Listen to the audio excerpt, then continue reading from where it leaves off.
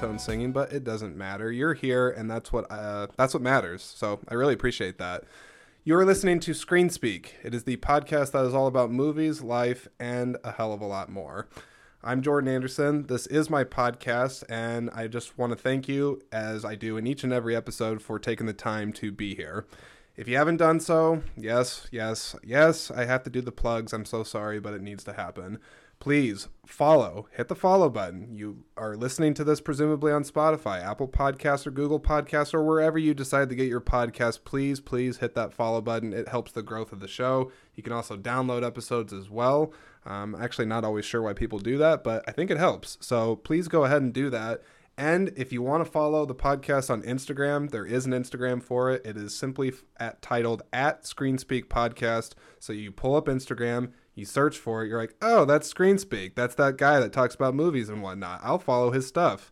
And then that's all you have to do. So it's very straightforward. So yeah, that's all I got for the plugs. So please do one or all of those things, and you're going to be in my good graces. And I don't know, I'll just think of you weirdly and just be like, I'm so glad that person I don't know decided to follow this. So okay, that got a little awkward, didn't it? All right, we're gonna progress. With me in the studio, I feel so funny saying studio because really this is a home office. It's certainly not a studio, but I have another guest. It is Kimberly Harford, or do you want me to call you Kim for this? You can call me Kim. My nickname's also Kimmy, so if you feel inclined to do so. How often do people call you Kimmy?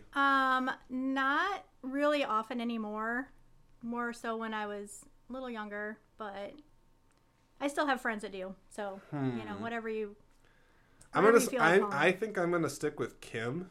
Because that's what I refer to you mostly. Kimberly sounds like you're in trouble. Yeah. Like it's like Kimberly really, Harford, what did you do? Yeah, like really official. So. What is your middle name, by the way? May. May? M-A-E. Because that's what you're supposed to do when you're fully in trouble is like, Kimberly May Harford, what are you doing? Yeah. Yeah. Yep. Did that ever happen to you? Not very often. I was pretty good. I was a pretty good kid.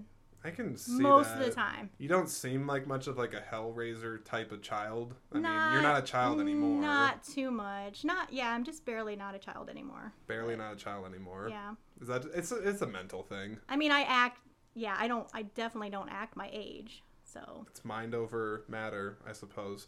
But actually, on that subject, I always actually find it interesting when you think about age and sort of, I there's a lot of people I know that are older that don't feel their age, right? Yeah. But what I think the separator is, or like kind of like what distinguishes it, is like I think it's okay to feel young at heart and like do that sort of thing, but then it's a difference if you're like, let's say like you're 70. And you're like, I'm going to go down to Hazard's Bar tonight with all the 20-year-olds and listen to Garth Brooks or whoever plays down there. And George Strait. It would George be. Strait. We had this discussion earlier. We did. So, yeah. Yeah. Well, this doesn't relate to the movie that we're going to talk about, but for my sake and the audience's sake, who is George Strait and why is he so great? George Strait is amazing. He's my favorite country singer. He's been around since the 80s. So I'm sure you probably have heard, and you'll probably recognize a lot more songs. And what are some of his songs? Fireman, The Cowboy Rides Away. I mean, I could list, I have pretty much all his songs, so I can... You have in-depth knowledge of Mr. Strait. I do. Okay. And he's really actually old enough to be my dad, but he's, I still have a kind of a crush on him, so... Is it, well... He's probably like one of those handsome country guys, right? I mean, he doesn't really age. I mean, a little older, but You had Googled him for me, and I saw him, and I think I said, I quote, I'm like, that's a man. Yeah. Like, I'm like, he's rugged, he's got the nice chiseled jawline, got a nice head of hair. Yeah. Looks like he can fix things. Yeah. That's a man. Yeah, he's a cowboy. I mean, he rodeos. That is interesting. Yeah. I actually, it would be great to talk to somebody that's actually done that, because I've seen that on television, but I actually imagine there's probably a lot of, I don't want to say technical skills that goes into that, but I'm sure there's a lot you have to know about how to like ride it properly and like safety and all those different things. Yes. It's actually really interesting. Yeah. Yep. Interesting. Have you ever done that? I have not rodeoed. I wanted to when I was younger. I had horses. My grandparents had horses, so I grew up around horses. But yeah, I've never done the rodeo thing, but I've been to many, many rodeos. Well, where did you grow up? In Iowa. Okay. So just in small town. Small town? Yeah. Did they have but you said that you wished you had done the rodeo. So I helped with rodeos. Like I helped during high school. I was in FFA and 4-H, and so what is FFA? Is that like a farmer Future alliance? Farmers of America. Yep. Okay. And then 4-H. And so yeah, we would go and help out. We had a high school rodeo. They had it at our fairgrounds, and yeah, we'd go up there and help out with that and get calves in the chute to rope and that kind of fun stuff. We need to find a movie that has farming stuff in it, or things. Is George Strait's in a movie. Which movie? Pure Country. When did this come out? Tell me. In the 90s. Pure Country. So yeah, basically he's kind of playing it himself a little bit. His name is Dusty in the movie. Dusty. And he is a country singer, and he's burned out with all the lights and crazy. Because if you've ever seen George Strait in concert, he's stand there and sing his music. He's not like flying through the air and all that, which is awesome because it's nice to just... He's very focused on the music. Yeah, right. Yeah, exactly. And so yeah, he plays a country singer, but he's burnt out with all the stage show and the crazy. So he kind of runs away from his life for a little while, and just kind of progresses from there. So yeah. So that's the recommendation. I recommend that. Yeah. Pure Country, available on. I don't know. Is it available on Amazon? Can people find it on these probably, streaming? Yeah. Something like that. You can bootleg it too. Let's just be real. Yeah, you can find it anywhere. Yeah. Fantabulous. Yeah. That's not a word, but we're gonna keep going. So, it is the Thanksgiving time of year, the time of giving, the time of being grateful for what you have. And I sound kind of jokey in that tone, but I expect this episode is going to go in a lot of different directions because the movie that we're talking about also does. It is funny, it's heartfelt, it's bittersweet, it's kind of heartbreaking in some ways, but it's also real, it's relatable. There's a lot of different things that I'd say about it, but that is the fantastic movie Planes, Trains, and Automobiles with Steve Martin and the late, great John Candy. I'm going to look up the synopsis here because I normally have it in front of me, but I did not think to, for whatever reason, pull it up here. So, Kim, can you fill the dead air while I'm doing this? Ooh, that's a big... I am a newbie to podcast. So. Have you ever been on one? No, this is my first one, and thank you for having me because I'm so excited. Yeah, to just sit here and talk about one of my favorite movies. So I love good conversation, and I love movies. And I used to do YouTube. I think I told you that, right? I used to do YouTube. Not some, but the videos are still out there. So if somebody wants to find them, they can. I'm not going to tell you how, but they're there. I did them for a long time, but I just really found that podcasting is more my speed. I don't have to do as much like editing and things like that. And I actually like the challenge that it presents for growing your conversation skills, and then just having good conversation. It's just something that doesn't really happen as much these days. I sound like an old person there. I totally agree. I like talking to people and not like in front of a computer screen, or I like talking like in front of a computer screen like what we're doing right now. Yeah, but we're still face to face. Like we're still talking. Yes. We're still in the same room. There's a connection. Yeah, I feel it. I understand it. Okay, so I'm going to read the synopsis here, and then we are going to dive in to all the good stuff that there is to talk to about planes, trains, and automobiles. So I'm reading this from Google. Easily excitable Neal Page, played by Steve Martin, is somewhat of a control freak. That's a bit of an understatement.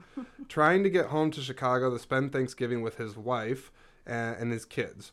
But his flight gets rerouted to a distant city in Kansas because of a freak snowstorm, and that's when his sanity begins to fray. I like that. I like that fray word. That's one you don't hear every day. But worse yet, he's forced to bunk with the talkative Del Griffith, which is played by the late great John Candy, whom he finds extremely annoying. But together they must overcome the insanity of holiday travel so that they can reach their intended destination, which again is Chicago, Illinois. I want to talk about one thing that just popped up in that synopsis because I didn't have it in my notes on here, but I like that they did mention the insanity of the holidays. Mm-hmm. Because, travel can be hectic, I think, any given point of the year. But there is definitely something about if you've traveled in, like, the busy season of the holidays, people are less patient. They're rushing. They're kind of, they're a little bit crazy. They're trying to get everything ready for their families. I don't know. What do you think about that? Yeah, I'm very lucky, actually. Most of my close family lives close to me, so the farthest I usually have to travel for the holidays is like maybe a half hour away. So have you ever had to like go a great distance to be with somebody not like that? Not for the holidays. So, I mean, we've visited family on different times, but not for like the busy holiday season. Yeah. So. I'm trying to think. I've never really had to do that for the holidays. I do have family in Texas, which I did have a funny travel horror story I was going to share at some point on this. But yeah, generally speaking, most of the family I've seen for like Thanksgiving, Christmas time, they've always been here in Iowa, so I've never really had to worry about that. Yeah. But the first thing that I wanted to talk about on here was just a bit of background on the movie, because I really wanted to do some research on this and not just treat it as, it's just a fun, light comedy, because I'm very fascinated with the filmmaking process and how films get put together and whatnot. And what I found out, actually, just from doing research, is that John Hughes, once again, late great John Hughes. I hate even saying that he's passed away, because he passed away in his 50s, I believe. It was from a stroke or a heart attack, something like that. So gone way, way too soon. But he based this story off of his own life. He was documented saying that a version of these events happened to him, that he was actually traveling from New York and he was supposed to go home because he's a Chicago-based guy, and he got delayed in Wichita, and it ended up taking him 5 days to get home. He never really expanded on the details of it, but I do find it just interesting that he's like, yeah, this is just something that happened to me, and I'm like, oh, that'd make for a good movie. Yeah. And I found out that John Hughes actually based a lot of his movies, loosely based a lot of his movies on just things that happened to him. Which is interesting. Yeah. And then the other thing I was going to say just about how this movie came about is I noticed that John Hughes, a lot of people were documenting it, and he admitted it. He wrote the script for Planes, Trains, and Automobiles in 3 to 5 days. Can you believe that? No, that's kind of crazy. I mean, I guess, the fact that he actually kind of lived the experience helped. But yeah, 3 to 5 days to write a whole script is... I can't really imagine that. Now, I did see that his script writing process is like he would put the script together as quickly as possible for any of his movies, because the way his writing process worked is that he wanted it to be really fresh. He didn't want to overthink it. He's like, let's just get it on the page and it's going to be there. But then he would be notorious for doing rewrites. He would do rewrites even during filming. Like he would do sometimes like 25, 30 rewrites up until the moment of filming, or, so on and so forth. But I just find it. I think John Hughes was a creative genius. Oh yeah. Because like he wrote scripts like that all the time, really quickly, and even if it's just like a draft treatment, it's not like fully finished. If you know anything about movies, there's screenwriters that spend 6 months, a year. They could spend longer on just perfecting every little bit of the script, and just to have him just be like, oh, it's just so natural to me, like just like bloop, bloop, bloop, I'm just gonna write it out. That's I don't amazing. know if enough people appreciate that about John Hughes, but it's remarkable, and it's just sorely sad that he is gone. I don't know. What did you think about John Hughes? No, that is awesome. And I actually, I mean, he has so many good movies, and they're also entertaining. And I think part of it is because, they're about true life. I mean, this one, I mean, it obviously happened to him in real life, but you can see it. Like, you can picture yourself in that situation. Like, yeah. And I think what's interesting, too, about Planes, Trains versus some of his other filmography is, like, if you look at, like, Ferris Bueller, Home Alone, Breakfast Club, there's a lot of these different things that he wrote. But I think he got labeled a lot of the time as writing for teenagers. Yeah. That's what I think a lot of his movies were. Like Weird Science is another example. And it's not a bad thing, because I think he definitely was able to tap into the younger audience. But this was one of the few movies I think that he wrote and directed that really focused on adult humor. And it wasn't trying to capture a youth voice or anything like that. It was just trying to capture very relatable, frustrating humor that happens to people during travel. Yeah. But I don't know. I think that that's just an interesting thing because people just tend to focus on the teenage thing, but they don't really focus on that. I don't know. Am I on to something there? Yeah, I mean, he did, and he had a lot of movies about the teenage life, but then he kind of shifted later on into more of these movies that were more adult, all around, kind of humorous for the whole family. Where does Planes, Trains rank for John Hughes films with you, or do you think about it even like a ranking? I haven't really thought too hard about a ranking, but I mean, it's got to be up there pretty close to the top. But yeah. I like a lot of his movies, so it's... Almost every movie I like, or even the ones he writes, because it's funny, because even the ones that he writes, even though he's not directing, he has a very strong voice, I feel, as a writer. So, like, if something's written by John Hughes, I can feel it. Yeah. Like, it's very distinct. I'm like, no, it doesn't feel like somebody else is writing. Like, there is something about the way he writes that's very individual to him. Yeah. I mean, he wrote Vacation. I don't know if you know that, the Chevy Chase movie. Yeah, yep, I was just thinking about that. And Mr. Mom did that too. Oh, I love those movies, yeah. I mean, I practically got Vacation memorized, and yeah, Mr. Mom was so funny. I would like to own that movie. I don't have own it. That one. You have I Mr. do have Mom? It, yeah. Okay. Yeah, it's great.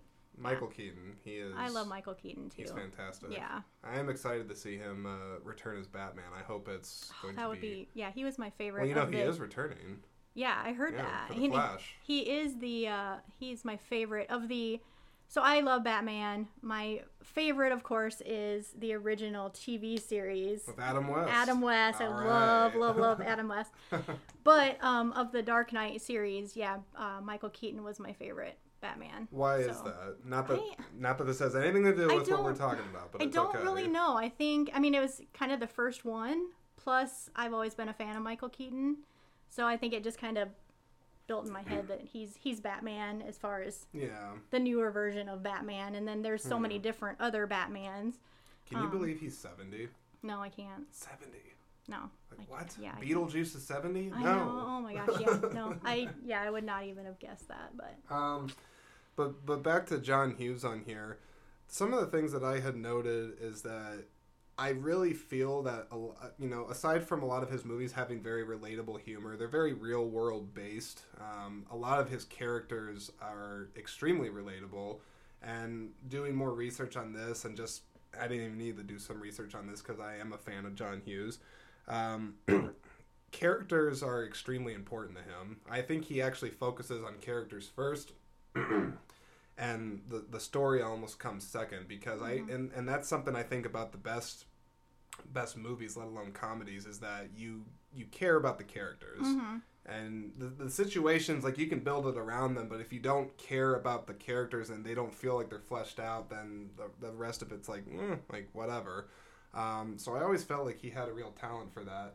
But then really the thing I think that if I think of John Hughes, and I think, like, if I had to describe him, like, in one word, it would be heartfelt.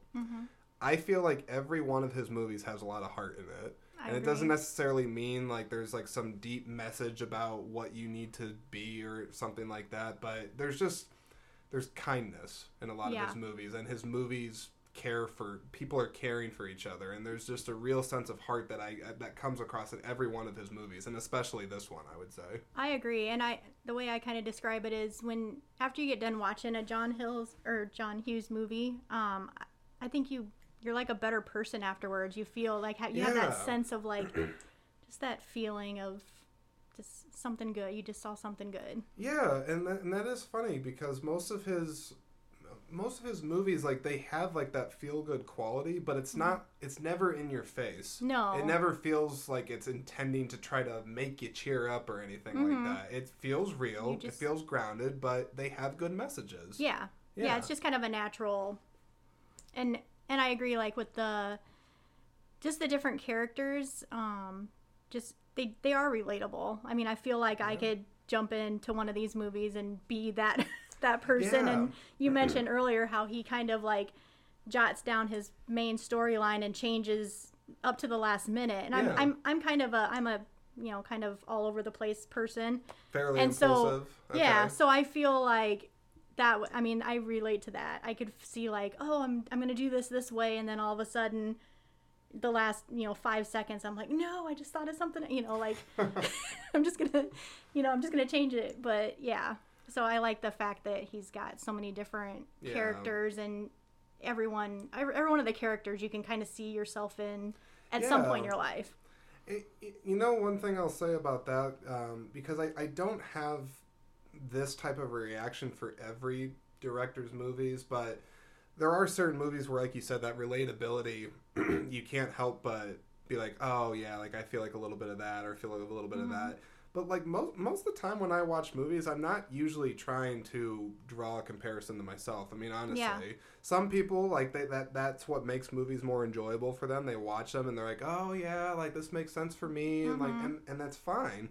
But yeah, I think from a human level anyway, John Hughes movies were a bit different because they were so character focused and focused on the people's personalities that because of that focus, it is very easy to draw those real life comparisons. Whereas other movies, like if I'm watching something else, I might not be really thinking that. I'm more focused on the story at hand. Yeah. But his movies are very character driven. Yeah, and you always remember his characters. Like there's certain movies, like you just said about, I might watch this movie and it's a great movie, and at the time I'm watching it, the characters were really good. But then, a few days later, I'm like, I don't know, what was that guy's name or what was that girl's name? And then, like when you watch, Planes, Trains, and Automobiles, I mean, you can picture those characters right in your face right now. I know Del Griffith and I know Neal Page. Yes, yes. Yeah, like I know people that are like that. I've been like that myself, so. So, all right, I want to talk about the main two actors in Hiss. I don't know why I can't speak right now. In this movie, starting with Steve Martin. So, Steve Martin, all these people are living or past due legends. I mean, like, there's a lot of legends in this movie. He's Steve Martin. But I remember, or I shouldn't say I remember, I wasn't alive when this came out. This came out in 1987, so... I was little. I was little. Alive, right? I was alive. I was little. I was like maybe... Okay. 10 or 11, I think, at that point. Did you see this in theaters? Which one? This movie, Planes, Trains. Oh, this one. Yeah. No, I did not. Do you know when you saw it for the first time? It's hard to always think about that. I don't remember, but yeah, it wasn't in the theaters. It was like when I was older. Like if they ever do a rescreening of this, I would love to go. Yeah. Yeah. So sometimes our local theaters put on stuff like that, but I haven't seen them do one. This for would be yet. a really good one for that. Fantastic. Yeah.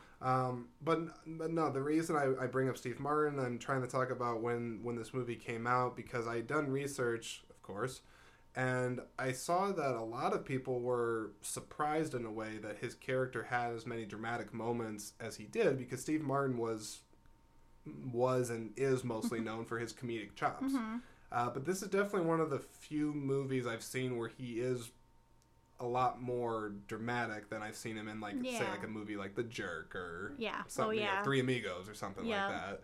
I don't know, but like he plays against type, I guess, on this.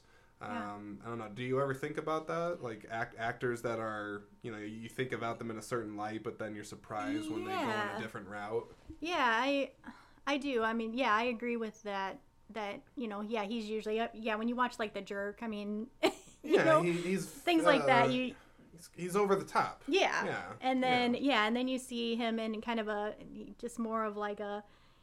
Here's this dad trying to get home to his wife and kids, and he's frustrated, and it's definitely different. And I always think it's kind of cool when you have an actor like that you're used to seeing them in this certain light, and then all of a sudden you see something, and they're like totally different, and it's weird, but it's awesome at the same time because they're a good actor when they can totally switch.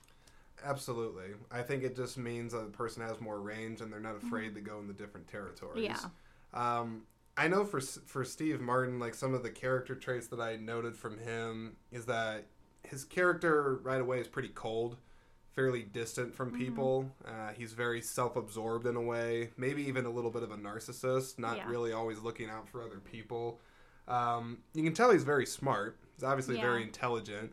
But then I think what makes his character for me anyway, work is that deep down he is a good guy. Mm-hmm. Like, it frustrates him when he like has to go out of his way to care, but you can just tell that he's compelled. He's like, this is annoying the hell out of me, but I just like, he feels it deep down. And like, if he was just like a cold-hearted asshole and like that's just who he was and he didn't have humanity in him, then I don't think his character would have worked that well. No, and you can see one of the examples in this movie is the part where they're in the hotel room and he's just going off on John Candy, his character, about how he's, not funny, and you're just, just insulting him. And you can see the, like, pure, like, hurt in John Candy's face. And then all of a sudden he's like, you can insult me all you want, but I like me. And then Steve Martin, you can just see, like, the remorse. Everything just drained from his like he's just like, I can't believe I just said that, I feel terrible, but yet he doesn't know what to say after that. So. I think that scene is, I mean, it's one of the best scenes in the movie, but I think it's actually a complex scene if you think about it.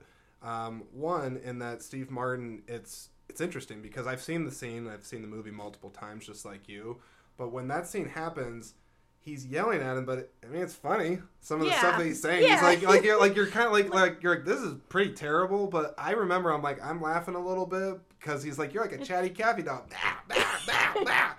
And he, he's saying, he's just like, oh, here's the guns, he can blow your head off when you meet Del Griffith.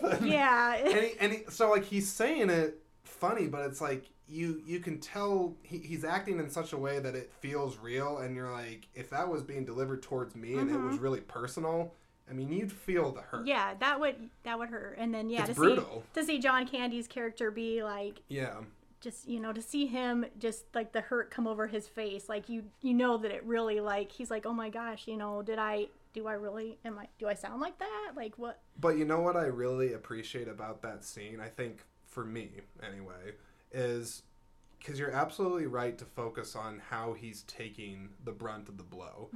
And I think it speaks a lot to the character that John Hughes wrote for Del Griffith, that he's a very deeply caring person, flawed as he might be. Like, he's socially unaware of himself, he's a loudmouth kind of whatever. But I think it's a very important scene because I feel in a lot of situations that if you were to swap out Del Griffith with somebody else and you get Steve Martin yelling at you like that, a lot of people I don't think would just sit still and take it.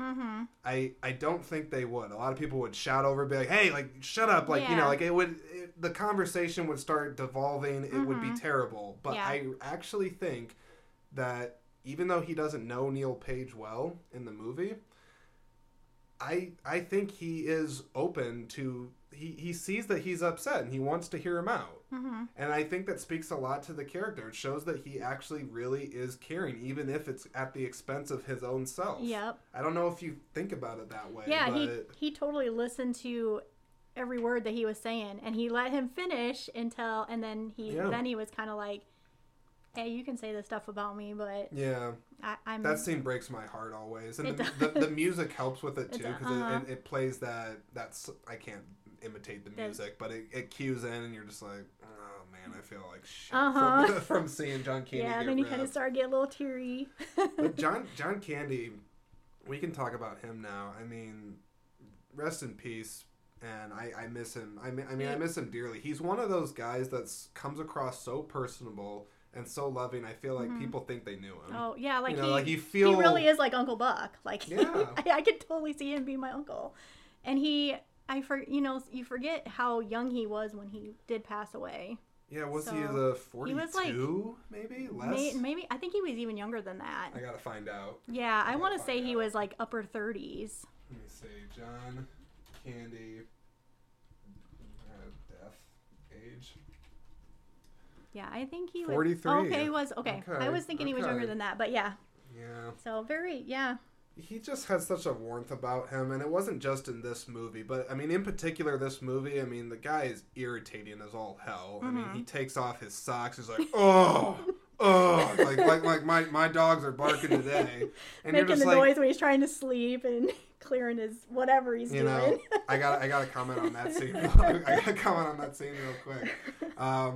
The scene the moment in that scene that gets me every time is when the lights are off, they're flying, and that old man just goes, like, in Steve Martin's face, and then he's just like, oh, like, good God, with utter disgust, but then he looks over and John Candy's just like, we're not gonna make it. Yeah. Something like that. I'm not saying it right, but,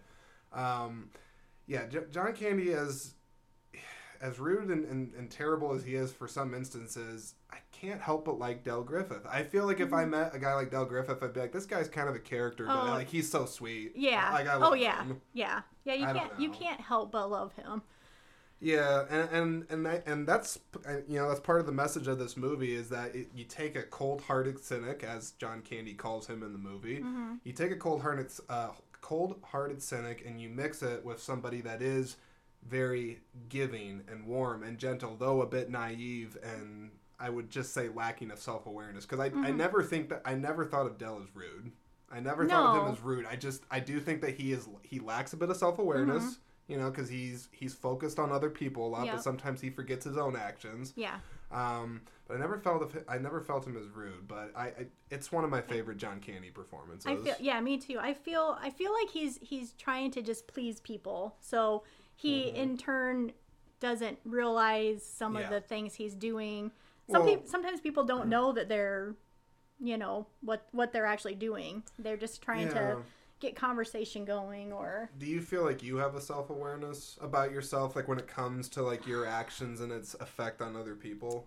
I mean, for the most part, but there's times where I'm just kind of like, I'm just gonna talk and go on and on and on, and like, am I, I stop. Am I being annoying? Like, I'm talking too much. I don't. Yeah, it can be difficult for that. I don't think it's a good idea generally to ask the other person, because most times... Yeah, I usually don't. Like if you're just like, hey, am I annoying you? Like, how often is someone going to be like, actually, you know what? I'm so glad you brought that up. You absolutely are. Really annoying me, yeah.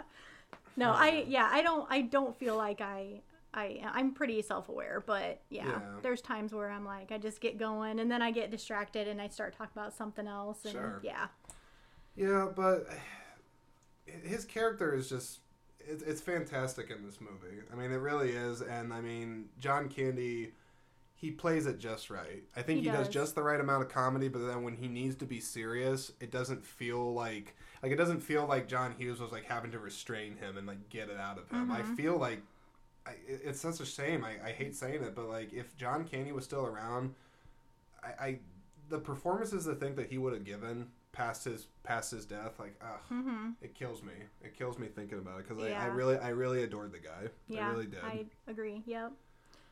Yeah, you can't. Yeah, I can't even think of any movie I've seen him in that's not that he wasn't like that lovable.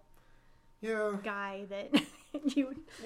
In some ways though, like I look at John Candy, John Hughes. These are both people that have passed away, but when I look back at somebody that has passed away and they've left behind a body of work when it comes to movies, in a way, like it's bittersweet, but it's beautiful to me, because I'm like, what a gift that your life continues to bring entertainment and joy to people years beyond your passing.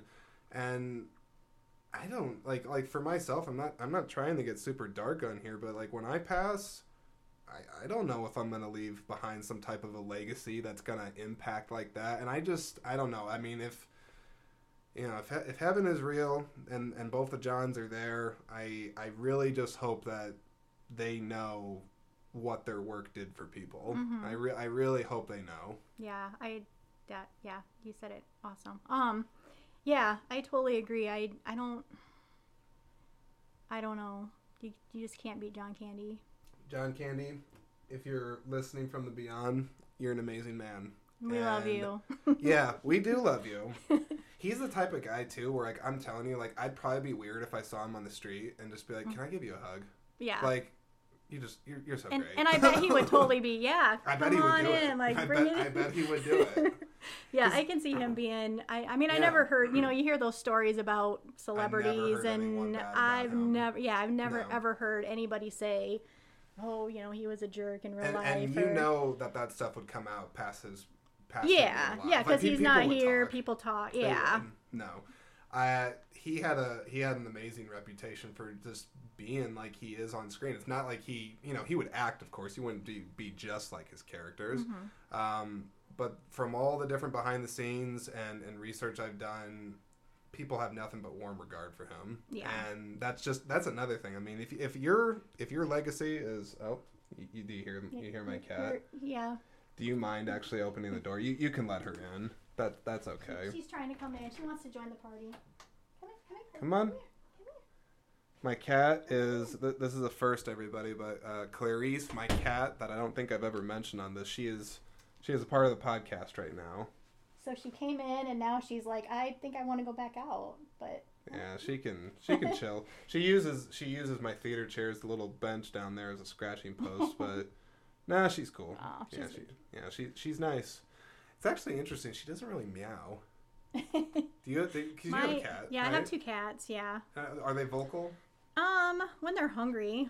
Yeah. Well, okay. I should say Clarice does meow when she's hungry, but if it's like any other time, like just like meh, like no, not really. Yeah. When they're hungry, they usually do. Yeah. Otherwise, my cats aren't too vocal either. Do they purr loud?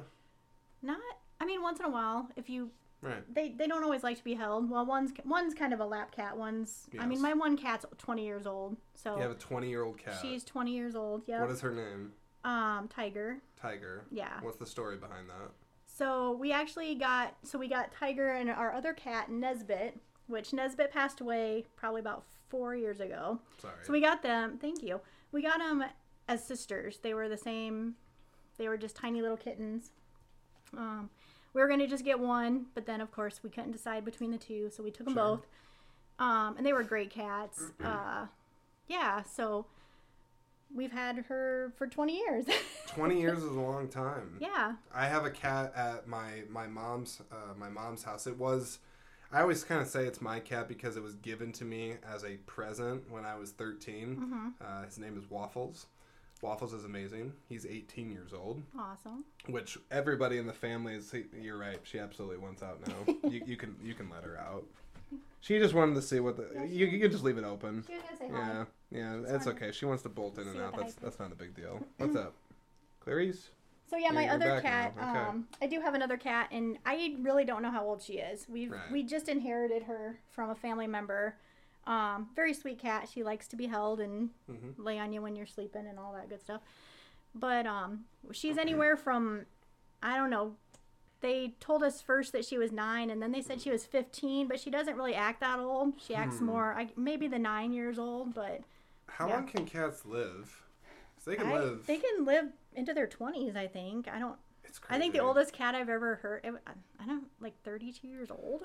I don't think my cat's gonna make it that long, but she's all right for now. I have a 14-year-old dog too, so you have a lot of old. I have a lot of old pets. Yeah, that's okay though. Sometimes the old pets are nice. They're not as wild. They're more calm, content. They're okay. I like them. Yeah. I know for Waffles, there's no way he's gonna live till he's 32 or 22 or whatever. We always joke in my family. This is terrible, but I'll admit it. So he's rather bony right now. That's my cat. Probably has some diabetes or something. Yeah. He's an indoor-outdoor cat, so he kind of eats rabbits or does other things. He only has one tooth left. That's pretty good though to be that old and be an indoor-outdoor cat. Because my cats have always been indoors. So he spends less time outdoors. But I'm over there a lot. He only really goes out, when it's nice out. I really emphasize on my mom, please do not let him out when it's winter time. He's gonna freeze. He's already brittle enough as it is. But the joke that we say is if you see him, he's rather bony now. He seems kind of gaunt. His eyes are sunken in his face and stuff. Yep. But we joke that when he gets fed, we're like, well, the parasites in him get the first round of food, and then he gets whatever's left over. We've got my mom's never taken him to get extensive work. Yeah, my 20-year-old cat she's had a heart murmur for 4 or 5 years, and you wouldn't really know it. And she literally, when she walks, she looks, like the Halloween cats that have the hunched over back. That's how she walks. Okay. She literally looks like a Halloween, the scared cat up in the back up in the air. Is her tail all puffed out too? Her tail usually just kind of hangs down to the ground. But that's good. When she walks, she looks like a Halloween cat. Goodness gracious. How are you doing on your beverage there? I'm good. Is that okay? I just want to make sure. I'm like, if you need something, like blink twice or be like, hey, I ran out. I'm thirsty. Yeah, like, no, I'm good. Okay, I just want to make sure. Yeah. I just want to make sure I'm being a good host for this. So. You're being a very good host. Yeah. Fantastic. Thank you. Okay, so I had noted that I think this is a good time to reference your notes because we had talked about the relatable humor. There's a lot of relatable humor in this. And there's a couple of scenes. What are some of the first scenes that you had on here that you thought were relatable or funny? So I kind of did these somewhat in order. I was trying to write them down as I was watching rewatching the movie a few days ago to kind of get it fresh in my head. And you can't really talk about this movie without mentioning the hotel scene. Of course. Where the two guys they end up in the same bed. Yep. And there's a little cuddling, I guess, going on. Some spooning. It's real. Some. They had to share the bed. What do you want them to do? Yeah, and they're missing their families, and they're what? I mean, I don't. It's okay. Yeah. John Candy's a cuddly guy. I'd probably share a bed with him. Yeah. Sure, why not? I mean, cozy up to him and stuff. So, and I mean, like what I'm referencing. I do. The part. Those aren't pillows. Yeah. What I will say about that scene, because first off, that whole sequence is just very relatable because, and that's one of the brilliant things about planes, trains, and automobiles is that granted it's a different time, but travel hasn't changed that much since this movie came out. And now, granted, this is 87, so we're in 2021 now. I don't even know the math. Like 30, 40 years, something like that. Yeah, it's a long time. 30 some years. Yeah, it's a long time. But you can buy it. You can buy in it. They're like, okay, they go to a shitty motel.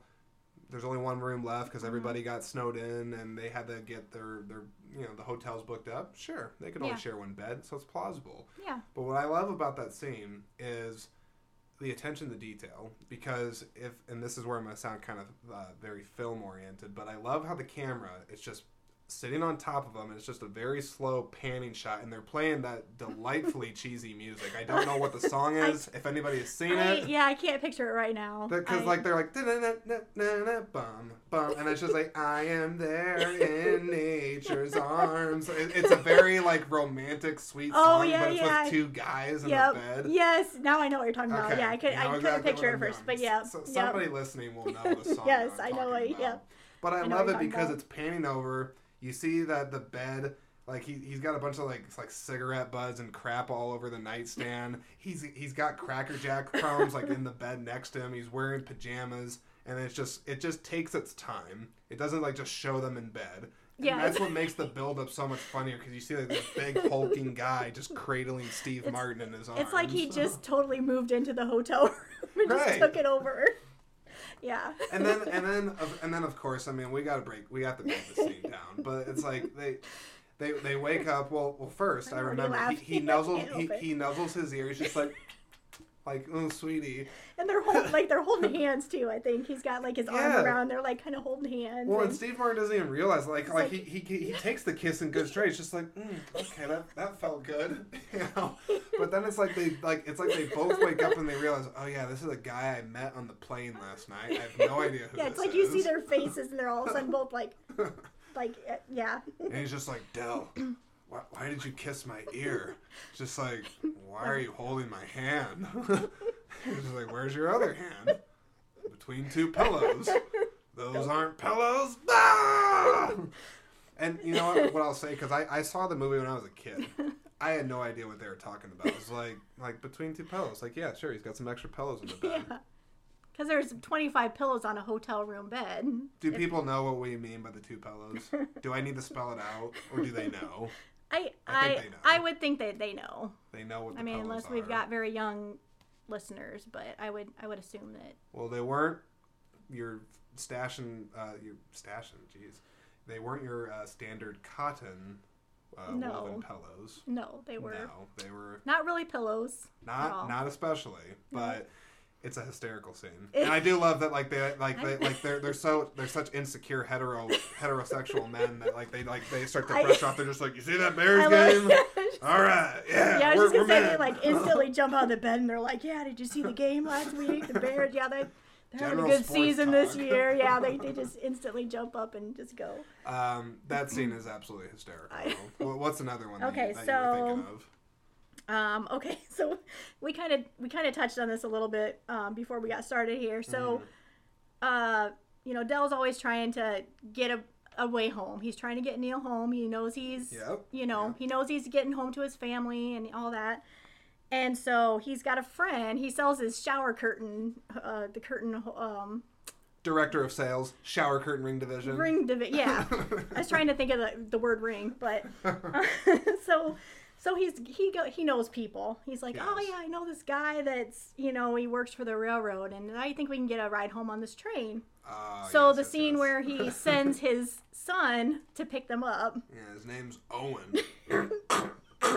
I can't. Hang on. I gotta try to do a pig noise better. Hang on. Like that's pretty good. I mean, that's the only way to describe. I'm always, every time we watch this movie, I'm just like, I ask my husband and son, I'm like, what is that? No, like, what is that? I grew up in rural. Like, I don't know what he's doing. Like, is he clearing his I don't know. Does he gotta? I think he spends too much time around hogs. He's spending a lot of time on the farm, a little too comfortable with the pigs. Like, maybe have some, chew stuck in the throat? I don't know. He spits out tobacco right away. Yeah. And when he shakes Steve Martin's hand.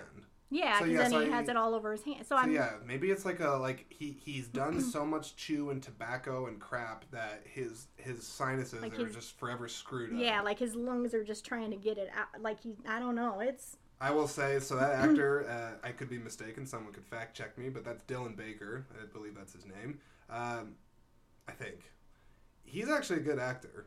I don't know, most people would probably recognize him. It's not a big part, but he's in the original Sam Raimi Spider-Man trilogy.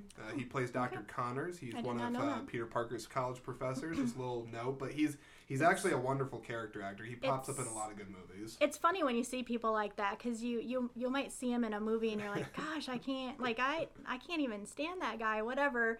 And then you find out that there's some brilliant actor and you never even knew, and you're like, oh, that's that guy? Okay, so I have to ask another question about that scene, and you're a woman, so I want your perspective on this. So he's got a wife in the truck. Yeah. He does.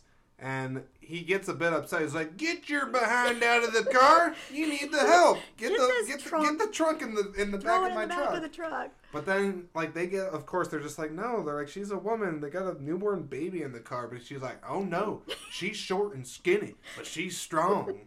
Her first baby come out sideways. She didn't scream or nothing. And I'm just wondering. I don't know a lot about childbirth, Kim, but can a baby actually come out sideways? I'm not sure about the sideways part. I know sometimes they come in upside down or back. I don't know. I guess they're supposed to come out upside down, I guess. Right. Not to get too... It's okay.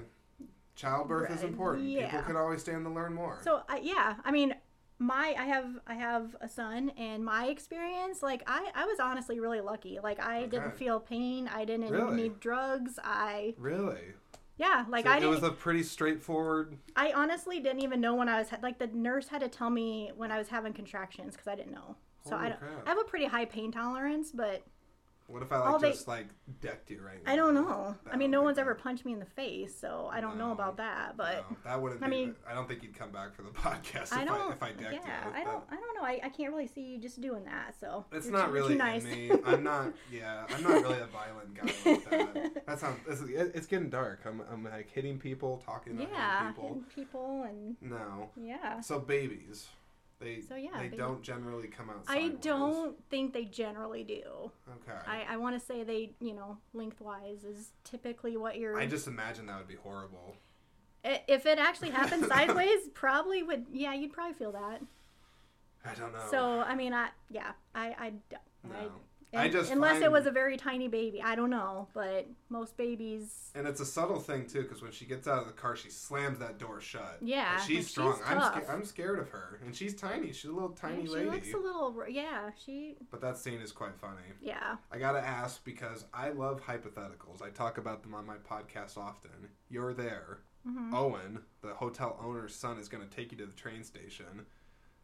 What's your thoughts getting into this guy's car? Are you okay with it? So, okay, so when he pulls up in the truck, first of all, I gotta say, my family, we're car family, and I love his truck. I love trucks. I have an old truck myself. I have like a 64 Chevy. So the truck would be my first thought, and when he pulled up, I'd be like, that truck's a little rough, but it's cool, And I'd probably more be inclined to jump in the back of the truck with the, I don't know, I'd be like, this dude's pretty weird, but it's also really probably cold. Go. Yeah, I mean it's a ride. I do like the dog that's hiding under the hay. You don't even know the dog's back there. That dog looks like my dog, but my dog is not mean like that. No. I have a blue heeler, and yeah. What is it? Or you've told me about the blue heeler before. Yeah, she's like the best dog in the world. But see, when you say that, I think your dog's actually blue. Like Blue's Clues. She's kind of a bluish black gray. Yeah. You showed me the picture. She's kind of blue. Yeah. She and they're going back to the rodeo country stuff. That blue heelers are cattle dogs, so they are used to rounding. So she rounds up our cats. Like that's her job. She has to let us know where the cats are at all times. So. But yeah, when I saw the dog, I'm like, that looks like our dog, and our dog is not mean like that. But it was funny. Like, the dog just comes out of the hay, in the back of the truck, and just, I love the and way the gloves there, and he's, like, trying to, Well, for whatever reason, I love the way that John Candy says, give him the goddamn gloves! like the dog's just going to do it. No. Dog's like, no, let me just eat your face. And then it is actually one of the more cartoony moments in it, but once they get there, they have it show, like, he's so blue. It's like so on top, you have, like, the boogers are coming out a little bit because they're so cold. And he's just like, and then the dog's even like, yeah, the dog's like frozen. But it's relatable. Yeah. I mean, it is, because, like, I could see myself, if I had to get somewhere and, like, I don't have my means, I don't have any means, like, sure, if it'll get me there. And I mean, they kind of know this guy because, I mean, they don't, but they kind of know. But they know the hotel owner, Dell does. Yeah, because he comes out and he's like, oh, yeah, you're the shower curtain guy. So, I mean, he's the right guy because he knows who they are. So, even though he's weird. I will say, though, when he spits the tobacco in his hand and shakes Steve Martin's hand, if that was me, I don't think I would do it. Yeah, I don't care about pleasantries. If you just literally put it into your hand and, like, did that, no. Or sneeze in your hand. I mean, I've seen that happen. It's COVID times. You can't even get away with that now. No way. I don't. It'd be a bit much. It'd be a little gross. So what's another scene that you had? You had a few more. Yeah, so, let's see. Oh, okay, so, the rental car lot. Can we wait on that one? Yeah, we can wait on that one. I'll skip that for now. Okay. And then it kind of goes into after the car, like, let me see what, basically everything else has to do with when they're traveling in the car. And this rental car they do end up with. Okay, we're gonna hold on that. Okay, so we'll hold on that. Because I definitely have it on here as something that we got to talk about for sure.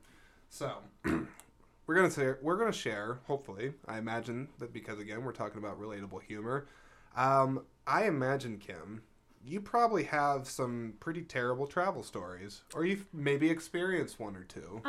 Some moments, maybe. Yeah, so a few. Well, I guess they're a couple. So I have relatives that live in Oregon, and my dad. Several of his siblings live in Oregon, still do, and some cousins of mine. So I think I was probably about 13 years old, and we decided we were going to go visit them in Oregon. We were going to drive. It was kind of like the family truckster. We were going to drive this. I mean, we literally had one of those station wagons, and my dad was like, we're going to drive to Oregon. So we're like, okay. So we drove straight through to Oregon the first time. And how far of a drive is that? It's like, I don't know, 2,000, 3,000 miles. I mean, it's like, we drove straight through. It took us 2 days, I think. And that's just stopping and, eating whatever bathroom break stuff. No hotel the first time. The second time we learned our lesson. But the first time we decided we're going to drive straight through.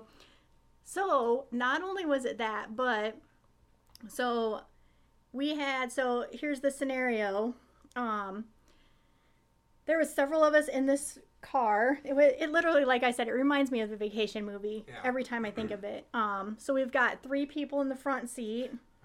We've got 4 preteen, teenage kids in the middle seat. And then those old wagons had the very back where, had like a little seat that, I don't know if you remember this, you're a little young, but so it had like a third seat basically in the back. Yeah, if it's like a classic station wagon like vehicle, I don't think I've ever rode in one, but and then it folds down, and then you can put all your bags and whatever. And so 3 littler kids in the very back. So we had like 9, 10 people in this car. That is a lot. Yeah, driving straight to Oregon from Iowa. I don't want to interrupt the story, but I do have an immediate question because there's not a hotel. Where does sleep occur?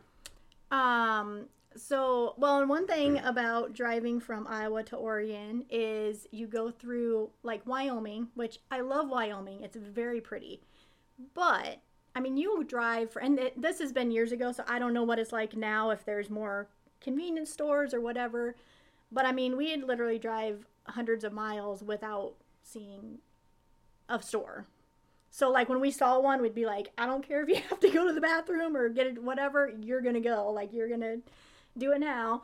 And so yeah, it was just very long. And so I think, I don't remember exactly, but I think what we would do is we'd just find a spot to pull over for, like my dad would get tired and he'd be like, okay, we're gonna stop at a park or whatever, we're gonna pull over for a little bit, he'd take a little nap.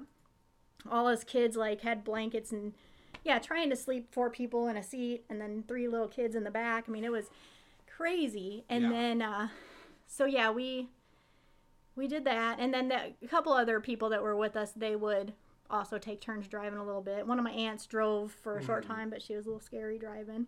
So so we had that going on. Plus one of my cousins got car sick. Oh, no. So I mean, many people in a car, somebody's gonna get sick. Now, is it like you gotta pull over and let him hurl? Like, what are we talking? Yeah, we did. I think what he did is he stuck his head out the window and just like just let it fly. Just let it fly. Is there any cars behind? I don't think so. I think we were kind of in that remote area where there wasn't a lot of traffic, but we just were like, roll the window down. We have a deadline. We can't waste more time. Just do it. And luckily it wasn't like a chain reaction thing. I think he just kind of out the window and then everything was okay. Nothing happened in the car. He's in the clear back seat, He's in the middle seat with me, so he's like next to me. Because see, I wonder the danger, because like if depending on the trajectory of the vomit, what if it flew back? I was a little worried worried about that. Yeah. But luckily that didn't. I don't think that happened because I think I would probably remember that. Yeah. I kind of have a short memory, but. So then we did cross country. We did do that trip again a couple years later. So my mom passed away when I was like 14. My dad decided that we were going to move to Oregon after that. So we ended up doing this cross country trip again. We have one of my aunts, we lived with them while we were out there. I started my freshman year of high school, kind of middle freshman year of high school, at Oregon. And then about 2 months later, we all decided we missed Iowa and wanted to come back. But luckily on the way there, we did stay at hotels the second time. And if you've already said it once, I just want to make sure I didn't miss it. What is in Oregon again? Or what was the reason for going? I think my dad, just wanted to be closer to his sisters that were out there. Okay, and thought maybe there. Just like a new start, maybe. I don't know, something. Did you live there then? We did for a couple months. Oh, okay. But that's all it lasted, and then we all got homesick and decided to truck back to Oregon. And I think we left my one aunt behind that came with us. Which part of Oregon? I'm not familiar very much with the state. I've never been there. But. They lived, gosh, I can't remember. I want to say they're not too far from Portland, but it was a smaller town. Their town was a little bit bigger than what I grew up in, but it was still kind of a small town. Well, it's supposed to be very pretty out there. It's very pretty, yeah. We visited the ocean at one point, just to see it. Did people swim there? There were some people, so we would run, we ran out to the ocean, and then we would get, because I am kind of freaked out about water. I I can play in water, and like as long as I can touch the ground, I'm okay. But like Do you know how to deep water, no. Like No. I kind of do, but I just get freaked out by water. So okay, I gotta ask about that. I'm sorry. The questions are coming, but so I'm always actually really fascinated about this because I know there are a lot of adults actually that are either uncomfortable with swimming, they maybe don't know how to do it, whatever. But was it just something that because of fear you never had swim lessons, or was it just like I'm just curious. No, so this is kind of funny. So when I was younger, I didn't really have a fear of swimming. I think what did it all is that we had one of the parks that's close to me. Me and a couple friends went swimming there. They had like a little beach area. And I didn't know how to swim, but I was just like, I'll just go out in the water and do this or whatever. Well, I got too far out, and I didn't know how to swim, so I couldn't get myself back. And I just fought my way until I could. And so from that moment on, I'm kind of like, yeah, no, water's not really for me. So, I mean, if I'm at a pool and I can touch the ground, I'm okay. Sure. So, like, if I'm at the beach or whatever, like, I'll play at the edge of the water, get my feet wet and whatever. But, yeah, swimming, just not my thing. And no. Water and heights, that's my Everybody has kryptonite. fears, though. Yeah. Everybody has fears. I'm terrified of bees, wasps, bumblebees, anything that flies basically and gets close to me. I'm afraid of. I'm afraid of butterflies. So I love butterflies. Yeah, my fiance loves butterflies too. Yeah, we have a good story about a butterfly, but I'll have to share that at another time. But so what about you? Like, what's your travel horror stories? Well, I got a few. Yeah, I made some notes. Okay, so let's. So yeah, for myself, it's not like anything like to the extent of planes, trains, because there's some pretty extreme stuff. I never had to share time like that with a stranger, though. I have had to spend the night in a room before with like somebody I don't know. So I won't get too specific on that, and this has nothing to do with horror stories. I'm just giving some context. For work and whatnot, in the past, I've actually done a conference where I've had to share a room with someone that I don't know because they're part of the conference that I'm doing, and it helps with the billing or something like that. Yeah, they don't want to fork out too much. Yeah, and like it can feel kind of strange when you're sharing a room with somebody that like you just really don't know. Yeah. But I don't know. I'm pretty good with a lot of different people. I could talk with a lot of people. Yeah. I'm comfortable with a lot of people. Yeah. So it wasn't a big deal. But no. As far as the horror stories go, I got a few. They might not be that bad, but one, I have a lot of family that lives in Texas, and that's where I was born. So my aunt, uncle, got some cousins down there. So there's still a lot of my mom's side of the family that's down there. I want to visit Texas. I've never been to Texas, but I would love to go to Texas. Oh my gosh. Not yet. Let's do it. Someday. Road trip. Yeah. Yeah, let's do it. Texas. Yeah. My family has a lake house down there. Hey, that's cool. They do. Yeah. No, that's where George Strait's from. Is he from there? He's from Texas. Yeah. That makes sense. Is that like the stereotype, like you're from, like Texas is so country? You know, Texas and Tennessee and all that. Yes. He's got like a big like $6 million house for sale. So I mean, you can move there and buy that. So Kim, I don't know if you know this. I don't have $6 million. I mean, I don't either. But now maybe I could get maybe I could get approved. You might. I don't think I got that kind of credit. I don't. My or debt collateral. to, my debt to income ratio, collateral. It's not going to justify $6 million place, but it's nice to think about. Yeah. No. So what I was going to say. So my mom, she was primarily a single mom. I mean, my dad was in the picture, but they're divorced, so we didn't really have that as far as a family unit. But when it came to vacations, and it is something that I will appreciate about my mom for forever, and I hope that when I have children, if I do, that I will do something like that, is my mom felt it was very important for us to have a yearly summer vacation. Like, she really liked the idea of once a year as a family, we got to go away and do something. Yeah, I like that. I really am. I don't know if she's listening, hey Mom, thank you for that. It was great. That's very good, yeah. It's something I hope I can have the fortunate means to be able to do that, because not everybody could do that, and it wasn't just enough of like, hey, like we need to go like out of town. She liked the road trip. My mom really liked the road trip aspect of it. Don't take a plane, even though I'll be honest, if my mom had the money, we probably would have flew, but I think she did it for financial means, but she also really liked the road trip aspect. And I love a good road trip. There's nothing like a road trip. I mean, there's No. the stuff that you see on the way, and just having that time that you're in a car and you got to talk. Yeah, and that's the thing. When we were younger, because I am not, I'm trying to think, I'm on the younger side. I'm 30. I've said that a few times. But when we did these trips, I mean, this is before social media. It's before a lot of that stuff. Yep. We had to talk to each other. Yeah. But at the time when we started doing these trips, I was a little kid, and I had my older brother and my younger brother with me. But we did a lot of trips back and forth in my mom's Toyota Camry, which eventually became my hand-me-down car. But it's not very big. No, they're not very big. But they're good cars, though. They are they're good reliable. Cars. The piece of shit lasted for like 250,000 miles. It had... I gotta give some love to my old crappy shitty car. So by the time that POS was sold, it had, let's see, cracked windshield, bunch of the door handles were busted off. It didn't have working AC. CD player didn't have it. Busted radio, and then there were so many engine problems because they had like oil leaks and whatnot. This is just it's a quick sidetrack, but it's funny. So I drive a Kia Soul now. You've seen my car. Yep. I still drive it.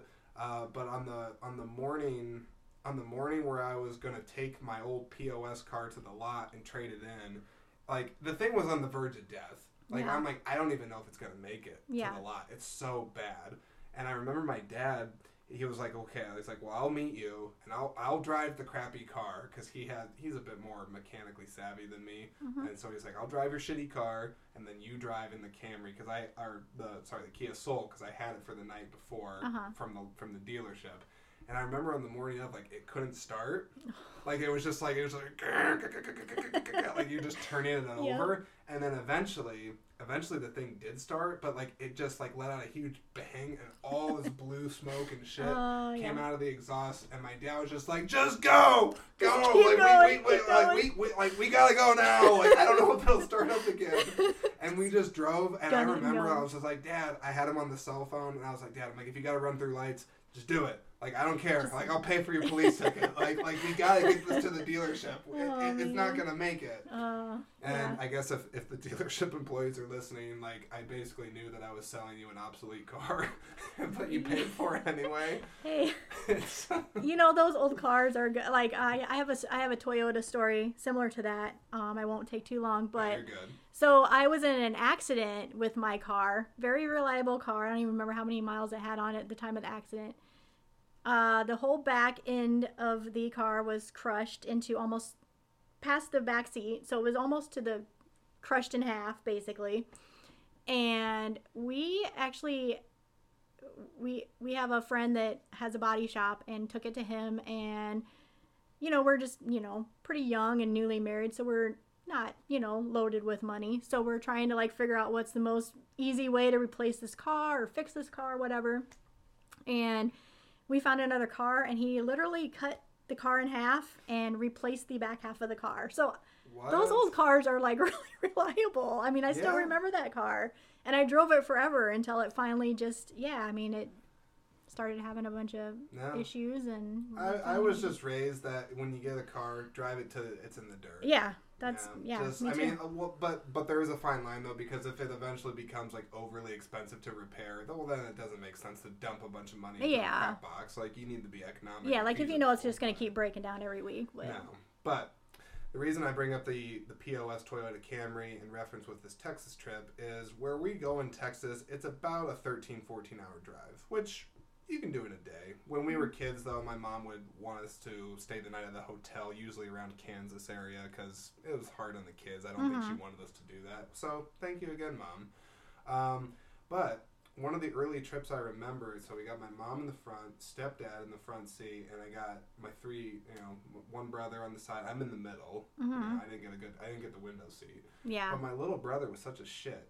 I'm gonna call him out. He knows this. I'm still upset about this to this day. So he was probably like 2 or 3 or something, some little baby age, or maybe little past an infant. But he kept biting me. And like he wouldn't stop. And so like I kind of like, Thomas, stop it. Like I don't even know how old I was. I was a kid. But he kept biting me. And his dad, my stepdad's just like, shut up, like let him do it. Yeah, they're like, trying to drive. And... Like they're like, you shut the hell up back there, just like let him do his thing. And I swear to God, Kim, by the time I got down to Texas, I had a vampire feeding on my arm. I had freaking blood marks and bite marks all up and down my arm. It was horrible. Oh, that's so he bad. fed on me. He just chewed on me like a freaking dog, and it was awful. It was awful. And that happened, I think, for like at least 2 years because he was a baby. Is he still a vampire? Or thankfully, no. I don't think he tries to bite people anymore. Okay. I figured he probably grew out of that stage, but I don't know.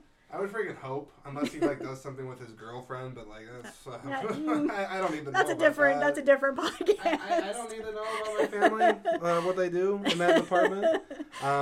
But. So this was always a road trip that we would make to our family's lake house in Texas. And that lake house is still there. It's still in the family, which I'm very happy about. I have a lot of great memories there. However, it's an older place. Sounds awesome. Well, some lake houses are like really nice. And it's at Lake Tyler, so it's in Tyler, Texas, to give you some context. Yep, I've heard of it. Yeah. Some people don't know where that's at. I've heard of Tyler, Texas. It's a few hours south of Dallas. Okay. Just put it that way. It's a nice lake. It's on Lake Tyler, but there's some pretty rich places there. It's pretty nice. But for there, it's actually a neat story, and I might be botching the history a little bit, but it's an old lake house, and it's got a lot of bedrooms. I think there's like 5 or 6 bedrooms in the thing. It's not like it's big. It doesn't seem big on the outside, but there's a lot of little rooms and whatnot for people to sleep in. There's these little twin beds, so that you can fit a lot of people. Yeah. And I think it used to be an old military barracks, actually. Oh, cool. I found that out. I don't know when I heard that. I could be full of shit. I don't know. But anyways, because it's old, and it's mainly used as a vacation type house, it's not like people are staying there year round. Which that meant there was a lot of big roaches. Nice. And that's still a thing that happens. Like the last time I went there, probably maybe been like 2 or 3 years. You always had to watch out for the roaches at night. And so that was always a travel thing where I was just like, I was afraid to get up in the middle of the night because I'm like, there's going to be a big roach. And I'm going to step on it. It's going to be like on your face or something. I get really freaked out about bugs. Oh, Clarice is back. Very cool. She seems to like... White Claw? Yeah, yeah. I don't know. I've never given her that before. Are you sure? I don't think so. Though she can be kind of mischievous. That's all right. Yeah. How are you doing? Curious like a cat. She does like to sit on this futon often. Yeah. Yeah, see, she's probably going to get comfortable. Yeah, she might be staying here. Okay. All right. That's good. That's what we're doing. Yeah. 3's a good crowd. Yeah. Okay. I got 2 more quick. So, one, the longest flight delay I ever had was in New Orleans. This was with an ex-girlfriend. But I went down there, her family, her cousin was getting married or something like that, so we were at New Orleans, that area, but on the way back, we missed our flight because we didn't return the car. We rented the car, and we didn't realize how much time it... Hey, what are you doing? You can lay there, just don't do that. Scratching post. Okay, see, I ruined it. Now she's like, you... No, she's... But no, we were delayed at this airport, I think, for like 10 hours. Oh, jeez. And we had to stay there, and I just remember, like, I feel very uncomfortable sleeping in airports. I just think someone's going to steal my luggage or something like that. But that was pretty bad. But then the last one I have is my fiance right now. When she was here, this was in 2019, we took a road trip to Chicago, and we stayed there for about 2 or 3 days. We did the Airbnb, and it's actually one of the best trips I've ever had in my life. I mean, I guess maybe that's part of the reason I'm marrying her. I'm just like, oh, like she's amazing. She is fun because I'm sure you can relate to this, Kim. The first time you take a trip with your significant other, it's that's kind of a step in a relationship. You're spending some time. You're spending the night. It's spend like a long amount of time. You learn a lot about each other and like how you operate. Yeah. But it was the first one we did. But we took a Lyft, so not Uber, but the app Lyft. If you're familiar with this, but it's a service just like Uber. We took this ride and we were going to go to the zoo. We're going to go to the zoo in Chicago, Lincoln Park Zoo, I believe, and so we're riding with this guy, and he's super nice dude. Very personable, nice, not overly talkative, like the ideal driver you would want. He's a very nice guy. But he rear-ended somebody. Oh. he rear-ended somebody, and we were like a block, maybe like less than a block from the zoo. And we just felt bad. Like, we're just like, oh, God, like, what was that? Yeah, he clipped somebody on the back of a turn. And what's worse is, like, there was a baby in the lady's car and all this. And, like, Isola and I were just like, do you want us to stay? Because, like, he felt bad, but he didn't mean to do it. And it wasn't, like, a bad thing, but he rear-ended them for sure. And I just remember, like, I'll never forget, like, he's just like, nah, he's like, you guys just go. Just go to the zoo. I'm like... What? And he's just like, and it's like, I'm sorry. I was like, I can't really get you closer. It's like, I gotta stay here for insurance, and I gotta check. And I'm like, yeah, we're just gonna leave the scene of an accident. Like, okay, like, but we did, because like there were witnesses, but like it felt so strange. I was like, I can stay. I'm like, and we gave the guy a good review. Yeah, he didn't mean to do it. Yeah, you know, we said that it happened one night, and we got credited back. I didn't have to pay for the ride. So I guess that happens. Like the somehow the service like determines when an accident happens, and they just automatically refund you. Oh.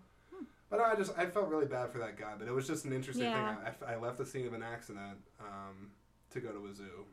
It was just, I don't know, not really a horror story, but it's an interesting one. One you'll always remember. Yeah. So I gotta talk about some creative sequences. Okay. That are in this movie. So yeah, let's do it. In particular, now this is a bit more of the maybe not so obvious ones. Clarice, I swear to God, if you start using my futon as a scratch post again, okay, you seem to be perched on there. It's all right. She's just relaxing. Yep. She's good. She's good. So, do you remember early on in the movie, Planes, Trains, and Automobiles, that when Neal Page, he's waiting at the Chicago O'Hare Airport, and he's sitting across from Dell, and they're kind of looking at each other, but he's like, I'm not really sure who this guy is. Like, I think he's familiar. Like, he's reading his book, and he's like, looking over The Canadian Mounted, which I'll never forget. That's some weird Canadian sex novel he's reading. I don't know why. I always found he's it Canadian. Funny. He is Canadian, so it is fitting. Funny. But yeah, he's like peering over the top of his book. Yeah, and they're looking at each other, and it's one of my favorite edits in movie history where he's looking, and then all of a sudden it just cuts to his face in the cab when he opened the door earlier in the movie, and he's just like, boom! Like, just has like this pure deer in the headlights look. And the funny thing is they both get that look at the same, not the same look, but they both, it's like the light bulb go, well, I think Neal, I think he knows who he is right off, because he's like, that's the guy that stole my cab. Yeah. And then John Candy's like sitting there kind of like, I know this guy. And he's trying to figure it out, and then all of a sudden, like, they both... Like, Steve Martin's just kind of, he sees the moment the light bulb goes off. But here's what I appreciate, and this is definitely a technical film thing that I never have heard anybody talk about this, but I gotta give it a shout out. It's an amazing edit, because if you pay close attention, you might have to pause it when you get to the scene because it's so quick. So when he's remembering him, it shows the cab door. It shows Dell. He's wearing the clothes he was wearing then, and he's going like, boo! He's making that dumb face. Yeah. But if you pay attention, it's photoshopped in there, so the background is not the cab. It's still the airport lounge. So he's just remembering just the still of him, but he's still in the context of the entire airport. Do you know what I'm talking about? Yeah. See, I'm gonna bring up a visual of it. I was gonna say, yeah, so that you can see it, because you got to see it to appreciate it. But it's such a little thing, but it's a creative touch that's so smart. Yeah, I do. Yeah. I gotta bring it up here. It does sound familiar. Let's see. So Steve, oh my gosh, Steve Martin remembers John Candy. Planes, Trains. That's got to come up, right? Yeah, I mean... It's got to come up. I think... Okay, so there's here, fill the air while I'm looking for this. Yeah, so we're just perusing a bunch of pictures from this. Yeah, I got to find it. Yeah, I always love that part, because he just... It's funny when he's like trying... I know you. I know you from somewhere. And he's being all friendly about it, and Neal's just over there like, yeah, you're the jerk that stole my cab. I'm looking up the clip. You're just gonna have. Yeah, I think we're just gonna have to like see the clip. Let's see. Keep talking. Yeah. Keep talking. This is really a good clip. I don't know if we're gonna be. I don't know. Are we gonna be know able if to find if it they're or? gonna find it. Like it's such a little. Okay, there's the hurt scene. Yeah, I all don't. this. No. No, I don't. My gosh, I cannot be the only person that appreciates this. Maybe I am. I don't know. Maybe. I don't think I'm gonna find it. No, I think it's. Oh wait, yes. Oh, there it is. Yes. Okay. Welcome to the Disney. Oh my gosh, we don't care about the Disney bundle. Yeah, we're gonna. Yeah, you gotta get through all there the. we go. Because I don't care about the audio here. So let me skip. Yeah, we want to see the visual of. Right. Okay. So. Oh. I think they skipped it. It's like right before this. Oh. No, they literally. What are you doing, movie? They skipped the whole thing. It's. Oh my gosh, I can. Okay, apparently no one else apparently saw that. Unbelievable. Apparently they didn't appreciate that part of it. All right. Well, the next time you go back, when he has that brief instance where he remembers him, I'm telling you, pause it and pay attention to the background because it's just the airport. It's not the cab. Okay. Yep. I love it. I'm gonna have to watch that a little closer because I do remember the part you're talking about, but I guess I just was maybe focused on his face, so I didn't even see like the background of what he was. It's okay. But yeah, so he was remembering his feel, but he was in a different place, but he was in the current place at the same time. But it's one of the reasons I like this movie is because you would ordinarily you could just cut right back to that scene. You could just do a quick cut and just show that, and the audience would probably be fine. Yeah. But the director and writer, same guy, chose because he probably thought it would be funnier to just do it like that, and it's a bit more realistic because sometimes when people are remembering people, they're not remembering the entirety around them. No, they just remember the person. No, and now you say that, I do remember something looked different, like when it showed. Yeah, when it showed his face, remembering that it did look kind of different. Yeah, I'm gonna. If we have some time, I may try to find it after this, but it's okay. Look it up. I promise it's good.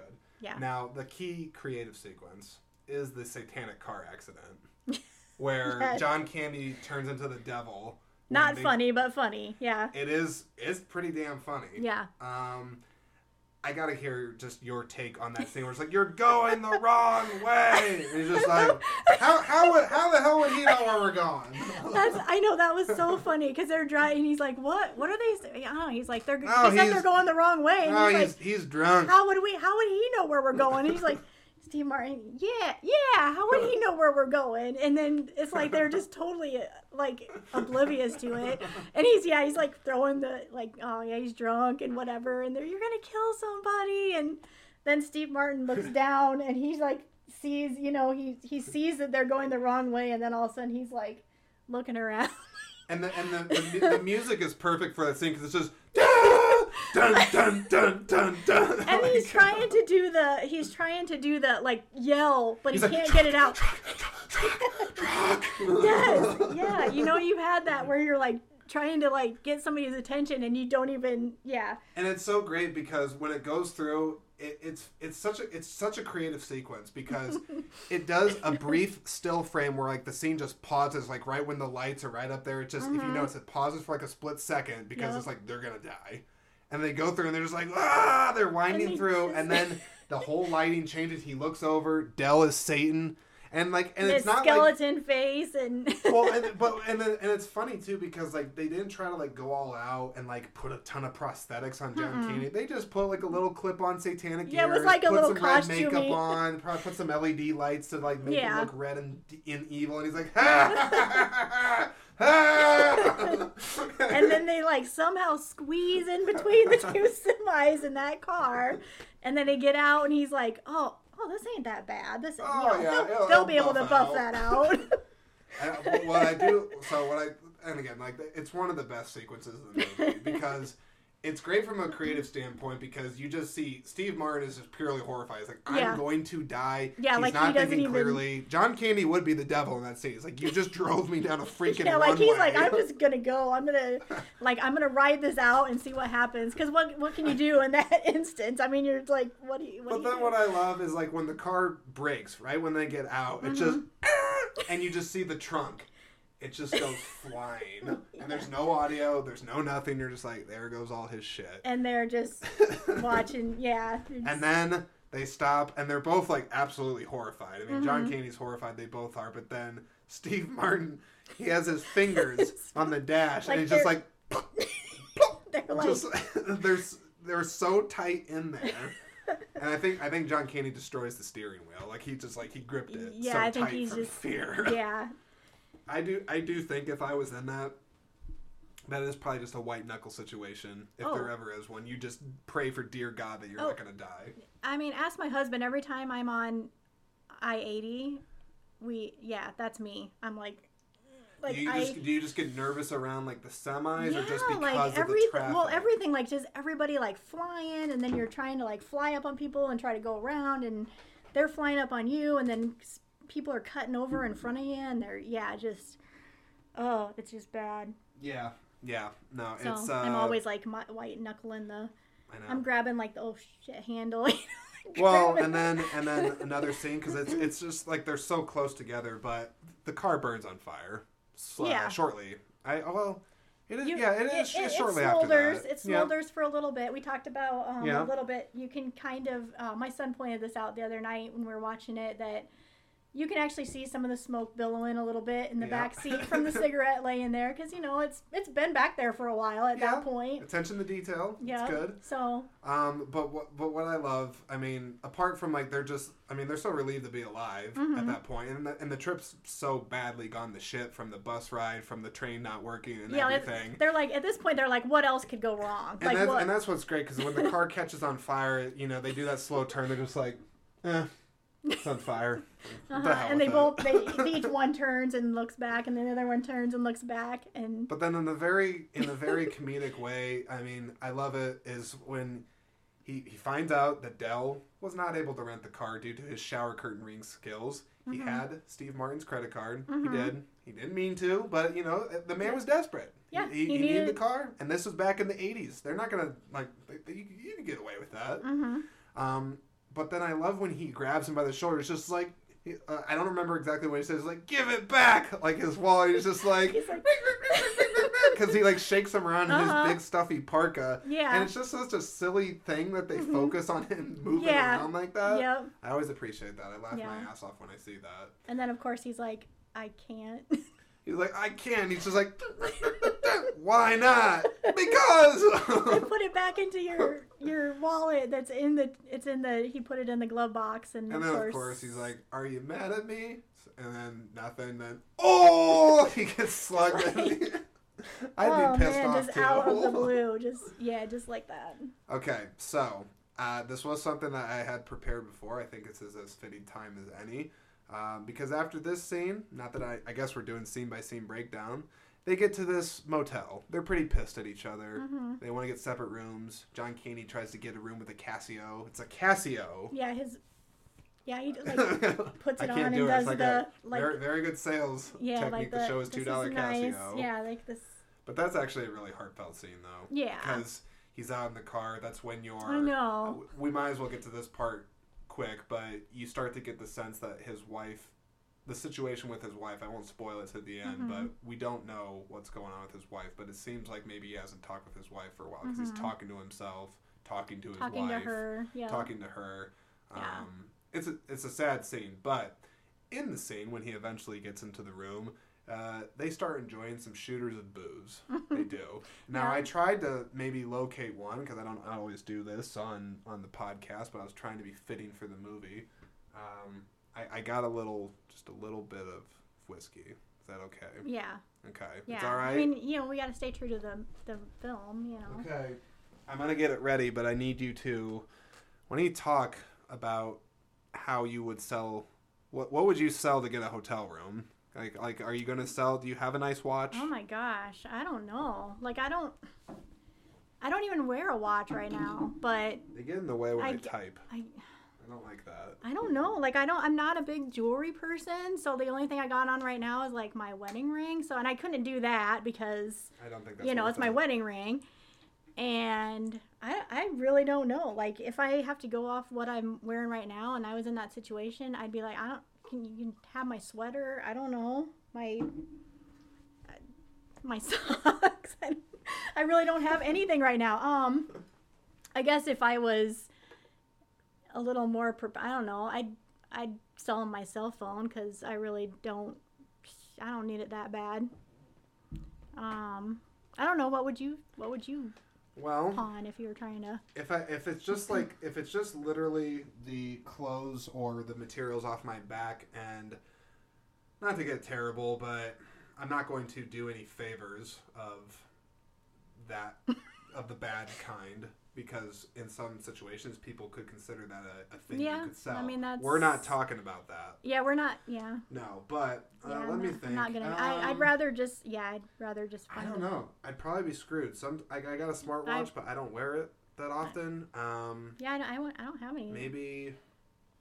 I don't even have like a money clip. People don't even. Yeah, do like that. I don't have any. Like the other day, anymore. I had a dime in my pocket because I found it on the ground. But that's. I think this one has less in it. No, that's. And I don't, cause see, like, I don't have like shot glasses. See, you know? like it's not. Yeah. Yeah. I don't really look. I don't. But so, in honor of Planes, Trains, late great John Candy, and if you've experienced hotel hell, we're just gonna take I don't even normally admit this, but it's okay. We're adults. We're fine. We're both over the age of 21. Yes. Disclaimer. We're not being bad, but just a little teeny bit of whiskey. Cheers, Kim. Cheers.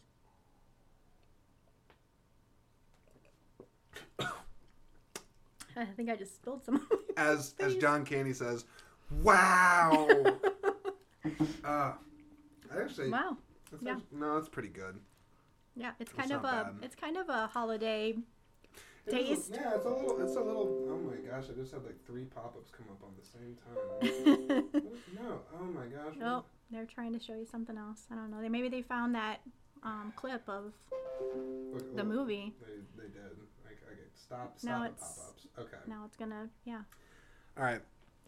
I appreciate that. Appreciate you doing that. Yeah. That's good. Thanks for thinking about that. That was nice to kind of have that little part of the movie that we could bring to life. Generally speaking, I anytime I have a guest on, I actually try to, I just want them to be comfortable. I'm not saying I get people bombed. I don't do anything like that, but sometimes I'll be like, hey, like if you want something to drink beforehand, just to kind of loosen you up a little bit, like that's not a big deal. I'll give you some food, do whatever. Yeah, this is. I mean, we haven't been drinking. This is the first drink we've had. This is true. This is true. We're doing now, pretty Kim. good. This leads us to the next scene, the car rental scene. Okay. It is hands down the scene that gave this movie an R rating, because there's literally no use of the F word beforehand. In fact, the MPAA, if you know anything about how ratings get established on films, I believe there was some whiff of someone trying to even put it past an R rating, because I believe it's 13 or 14. Disclaimer: 14. Fucks that are in the movie. Yeah. There's I mean, we could count them, I guess, but it's a lot. It'd be a little hard to. But it is interesting, and I heard Steve Martin talk about this in an interview that he gave about the scene, where he's like, it's interesting. He's like, when the movie came out, no one complained. Mm-hmm. There wasn't a bunch of like uproar of like, how dare you, because it fit with the story. It made sense because the character was at their breaking point. Yeah. It felt relatable. And if you think about it, when he is delivering all those F-bombs, it's not even really like in a derogatory way. He's just pissed. No, he's just frustrated. He is that guy that has just reached his breaking point. Yeah. Like he's gone through this whole day of hell, and he's days of hell. Days of hell. Yeah. And he's I mean, he gets to the place and he's like, I got my ticket and my car's not here. Of course. I mean, absolutely. Like, why would the car be there, at this point? And then he has to trudge through the snow, and he falls down the hill, and he, about gets hit by a truck, gets sloshed with slushy mud and snow. I mean, he's just at his limit. And I mean, there's days where people get that way. I mean, I've had days where it's like, I just, give me one more thing, and I'm going to go off. So, I think people understood, like, they've all been there. Everybody's had that point where they're like, I want to scream, but then you try to be nice. Well, and when he's doing it, it's just like, it's the only word he can think of. It just simplifies. It's like it just comes out. Like, yes. But I do love that it starts with and she's been in John Hughes movies before. I can't think of the actress's name. But the wonderful character actor that plays the secretary is just like, oh, hello, Marjorie. Yeah. And she's being rude because like there's a line of people and she's talking about Thanksgiving plans on the phone. Yeah, like, and then she does like the little turkey, like, gobble, gobble, gobble. Yeah, she's like, gobble, gobble, yeah, and she's like, and everybody's just standing there, like, and she's not even looking at everybody. She's just like, oh, yeah. Oh, and then, I gotta go. Because, like, I'm being inconvenienced because I'm supposed to help these people. Okay. Now, Kim, I don't know if I'm going to be shooting myself in the foot here, if this will be bad, but I'm really tempted to quote the scene. I think you should. Do you think it's bad? So, I'm not condoning swearing, but I don't want to offend my audience. I am a person that I feel like if you're going to swear, you might as well just do the granddaddy and just throw the F-bomb because I don't really like any of the other words. So if I'm going to swear, that's what the word I'm going to throw out. So I think if you're going to talk about this movie, you gotta just do it. It's in the movie. It's in the movie. I didn't come up with this. And I'm going to be really impressed if you actually can get it down. Like, are you going to do like the play-by-play or you got it? I'm gonna try to. I'm not saying like I do like a bunch of impressions, but let me get the exact quote up on here. Okay. And I'm gonna try to do my best to deliver it as much as I remember. I would really enjoy seeing that. Yeah. I think it's gonna be good. Because this is part of the movie that it just always makes me laugh, and it's one of the most memorable parts of the movie, even though it's just so simple. It's just he's just ticked off, but it's one of the best parts of the movie. I feel like he's got to get his frustration out somehow, and if that's the way he's gonna do it, then so be it. I guess. I mean, we've all been there. So yeah, let's. I gotta bring it up here. All right, let's. I don't want to see this book with. Okay, hang on. You gotta love Google searches. Sometimes it's funny. Sometimes it brings exactly what you're looking for, and then other times you're like, what in the hell is going on here? I think I got this. So, this is gonna be fun, Kim. Right, you want to do a little role playing? You want to be I got the script right up here. Okay, let's do this. Well, geez, I didn't wear my glasses. Okay, that's okay. Here, let me pull this back a little bit. I think people can still hear. Okay. Oh, sorry. So here, no, it's all right. So, I come in. I'm pissed off. You are car rental agent. Let's see how. Okay, you can go ahead and start. Yeah, I'm ready. Welcome to Marathon. May I help you? Yes. How may I help you? You can start by wiping that fucking dumbass smile off your rosy fucking cheeks. And then you can give me a fucking automobile, a fucking Datsun, a fucking Toyota, a fucking Mustang, a fucking Buick, 4 fucking wheels and a seat. I really don't like the way you're speaking to me right now. And I really don't care for the way your company left me in the middle of fucking nowhere to fucking keys to a fucking car that isn't fucking there. And I really didn't care to walk down a fucking runway to come back here and watch you smile at my fucking face. I want a fucking car right fucking now. May I see your rental agreement? I threw it away. Oh boy. Oh boy, what? You're fucked. I'm sorry. I think we got it. I think we got it. We're ready for Hollywood now. Yeah, I'm not putting in the bleep button or anything like that. You know what you're getting into. This is a movie from 1987. Come on. I don't think anybody that's watched this movie that loves this movie, which, I mean, how can you watch this movie and not love it? I don't think anybody that's watched this movie can, like, everybody's going to reference this scene. Like, yes. Yeah. I mean, it's a big deal. I don't know a lot of movies that have dropped that many F-bombs so quickly together. Maybe Scarface. Yeah. I mean, especially from the guy in the movie that he doesn't strike me as a guy that probably swears a whole lot. He probably... No, he's a pretty timid guy. He's pretty timid. He's pretty businessy and, like... The business straightforward. Guy. Yeah, he's kind of like like office-y, corporate. Yeah, he's kind of that guy. He doesn't strike me as the type to just, throw the F-bomb out every, 5 seconds. But his delivery is fantastic when he does it. It is. Like, he just is, like, right on. Like... So I do love that scene. There's a lot of other scenes we can talk about, but I do think we need to get into the heart of Planes, Trains, because that is it's one of the reasons why I think this movie is it has the lasting power it does. It was released. I actually had it in my notes here. It was released on November 25th. Okay, so it was pretty much Thanksgiving. They knew the Thanksgiving parallels, and of course it's taking place during Thanksgiving, so it's most definitely a Thanksgiving movie.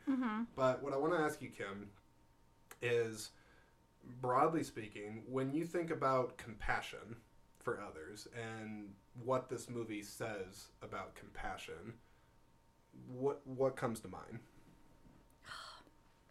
So this movie and this, the scenes at the end for sure. I mean, especially with Del, like you mentioned earlier, the thing about his wife at this point. Yeah. I mean, if we've seen it, we know what goes on. But for the person that's watching it for the first time, you're kind of wondering. Did you know when you watched for the first time, if you remember, like, if, like, something was up, or did you suspect that there would be a twist? I kind of suspected, after watching it for a while, and just kind of the way he was talking. But at first, like, at the very first, I didn't. I was like, okay, he's trying to get home for whatever reason. He's on the road and stranded somewhere too, just like, Neal. But, and then, yeah, after a while, and especially the point where they're sitting at the the restaurant, and he's like, I haven't been home in years. Yeah. And that's kind of the point where you're like, that's weird. Yeah, that's kind of odd that he says that. So, but yeah, I mean, just, I don't know. There's just so much with him, especially. I mean, there's a part in there where, I think it's the part where they're sitting and having their drinks at the hotel room. And they're, Neal's like, talking about his wife home and, waiting for him to get home, and she's going to have this elaborate supper, like Thanksgiving dinner and stuff ready, and everything's going to be ready when he gets home, and he's going to be welcomed home and everything. And, he's like, to the wives, and, and he's like, yeah, to the wives, and, talking about it. And he's like, yeah, you love your wife, right? And he's like, love's not a strong enough word for how I feel about my wife. And at that point, you're just kind of like, yeah. I mean, you just know, because previous to that, he was, again, sitting in his car, freezing out there and talking, kind of talking to his wife. But that says a lot about him, though, too, as a character, because some people would be like, let me in, goddammit. Like they'd be pissed. Yeah.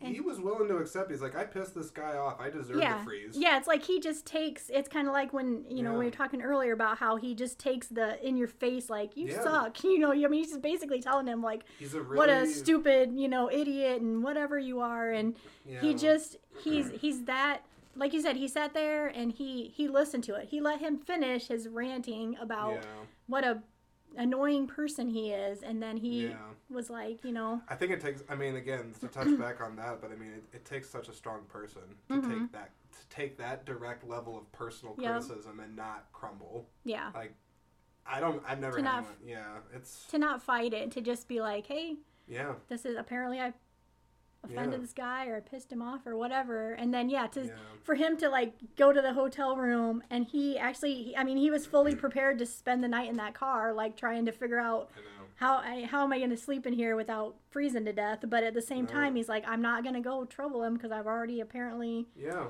it's like he wore out my welcome. No, he accepted it, but I mean, that's part of the reason why it's such a brilliant movie. The characters are very well written. This is not just a mindless comedy. Yeah, it's very character driven, and the characters are real people. I mean, they're so well written. I can't understate that. Yeah, they are very. But when I think about compassion in this, because it's impossible not, especially when you get to the end, it's such a tearjerker. I mean, it really is. But I don't know. It makes me think of, like, your own life, and you see other people out there, and I just wonder. Now, granted, this was at a different time. This is in the 80s when this happened, and I don't want to come off as like a downer, but I don't know how many people would help out a total stranger like that. That would just really take a chance. Just really take. I don't even like to say the word take pity on someone. I don't like to say that, but I don't know. I think this movie has such a great message about compassion, and that it's just like everybody needs mercy. I love that, because we definitely live in a different time now, and it's sad. I mean, I don't see people. There's still your people out there that are willing to do whatever they can to help. I know both of us would be that person too. But there's so many that aren't. I mean, it's kind of like all about me, you know. Mm-hmm. And yeah, this day and age, I mean, I'd like to think that there's people out there that would do this kind of thing. I know if I was in this situation, I would. Yeah. I mean, especially after a while, they've really spent quite a while. They've got to know each other in such a short amount of time. Well, but you know, it's interesting you said that. You said get to know each other in such a short amount of time. It's one of the things I'm always extremely fascinated with by actors and people in their trade. It doesn't matter if it's a comedy or drama or whatever. People, generally speaking, on movies are getting together for a short period of time, and they are sometimes telling very intimate stories, sometimes not. It's funny, but you have to get close with people that you're not with that much. And, you know, similar to planes, trains, and automobiles, I do think that you could share compassion with somebody that needs it, even if it's someone you don't know very well. Yeah. Because they don't know each other well. They've known each other a couple days. Yeah. And even then, it's like, it's not like they're talking about each other's like past all that often, or they're talking about where'd you grow up, or what do you do? They haven't really got to know each other's backstories about, you know, they know they're married and they know they have kids or whatever. Yeah. But, another thing is too, it brings up, you know, first impressions of people. Because if he, you know, it could have easily been in the real world. It could have been like, oh, this guy, you know, like these two guys, you know, he stole my cab and then he's annoying me and he's this and that. And, you know, in the real world, maybe it wouldn't have happened. Maybe he would have just been like, I'm avoiding this guy. I don't want anything to do with him. First impressions, whatever. But I've had, even in real life experience myself, like you meet a person and your first impression of them is like, a little bit off, you know, like, I don't know. But then you see him and talk to him again, and you find out that what an amazing person they are. And you're like, if I would have not given this person a chance, you know, it's kind of like... First impressions are a tough thing. I feel like the most context that you hear about that is usually in the professional setting. I almost like never hear anybody like talk about the importance of first impressions outside of business. You know? Yeah. But yeah, it is an interesting thing because... I think there's been people in my life where, upon first impression, I'm just like, I don't like them, like, whatever. Like they're stuffy or they're. But I have been proven wrong before. I have been, and thank God I've had those times where I have had the awareness to be like, you know, I was wrong about that person. Like, you know, this person's really not all that bad. I just never really got to know him. Yeah. I think the movie says a lot about that because it's not just like he's taking kindness on someone he's known for 20 years. He's taking kindness on a complete stranger, basically. Yeah. And anyways, I just wonder. I mean, like you yourself, and I know we're both passionate people about people. We're big people. People. We're people. That's true. But person peoples. I don't know. I mean, like, do you feel like somebody has to go out of their way to help somebody like that, or do you feel like there's a lot of different ways that somebody can express compassion for someone and share it? I mean, I think there's a lot of different ways, but I think if you find a person that's like Del, for instance, especially the point where he realizes that he doesn't have a family to go home to. No. You know, he's here he is talking about, oh, my wife's got this meal going and we're gonna have the whole family over and I got my kids and my daughter's recital and all this stuff, and then at that point you realize he has none of that. He doesn't even, you don't even know if he has a place to live at that point. Like, where's he going? Yeah, like where's he going? And then I mean, I definitely would have been like, hey, you're coming home with me. Like you need someone that is gonna love you, right? Yeah, now. And he and needs not judge you. Yeah. Like you're welcome at my house, and I mean the stuff they've been through together. Even if they hadn't been through all the craziness and stuff, I mean, just you can form fast friendships with people in a short amount of time. I mean, it depends on the circumstance for sure. Yeah, I don't think I've ever had anything like to the extreme level of that where I felt so close, but I'm open to it. If it happens in life, if I get in a circumstance like that, I'm open to it because I'm a pretty I don't want to say naive, but I'm a pretty open person to a lot of people. I'm willing to give a lot of people the benefit of the doubt. Yeah. Really, I am. Yeah. I think most people, more than not, we have a lot more in common than we think. And even people that come from different, like, economical circumstances and whatnot. You know, I mean, that stuff aside, I don't think a lot of people are meaning ill intent on someone. They're not meaning to harm you. No, I think a lot of people, you know, in this kind of situation, I think they just need somebody. They need somebody to actually just listen to them, or just somebody to talk to. I mean... And you have to wonder about the character of Del, too, because, you know, we don't know him until Steve Martin does. But, I mean, he says at the end of the movie, he hasn't been home for 8 years. What has he been doing that whole time? Probably just, like, traveling around, selling his stuff. And like, has he just been living on the road? Has he... I mean, he's been alone for 8 years. Like, he had his wife that was, you know, his... I mean, his you know, rock. Like he loved her beyond, like, worshipped her, basically. Yeah. And now she's gone, and it puts in that perspective too, because, you know, we get so busy with our, like, everyday lives, and I know you're engaged to be married, so you're gonna pretty soon you're gonna know, like, what it's like to be married, and, you know, juggling work and business and life and kids, bills and kids and whatever, and you know, it gets away from you at sometimes, and life does just fly by. And when you see stuff like this, like these kinds of movies, like, that's what really hits me, because I'm like, you know, we're so busy and you don't always think about it, but what if your, you know, your spouse or your family, what if they were gone? Like, what if they weren't there? What if you were in that position? Like, and so then it makes you think, like, you know, we really need to, like, do things, you know, do more stuff. And, you know, like you're talking about your mom, like, wanting to do, like, a family, you know, road trip every year. You know, it just makes you, it puts that in perspective. And it's one of the reasons I love movies, honestly, is because sometimes movies as an art form can get a message like that across better than any painting, better than any lecture, better than any other medium. It's going to get that message across. And that's why they have the staying power that they do, the good ones, anyway, the ones that matter. And I do think this is a movie that matters.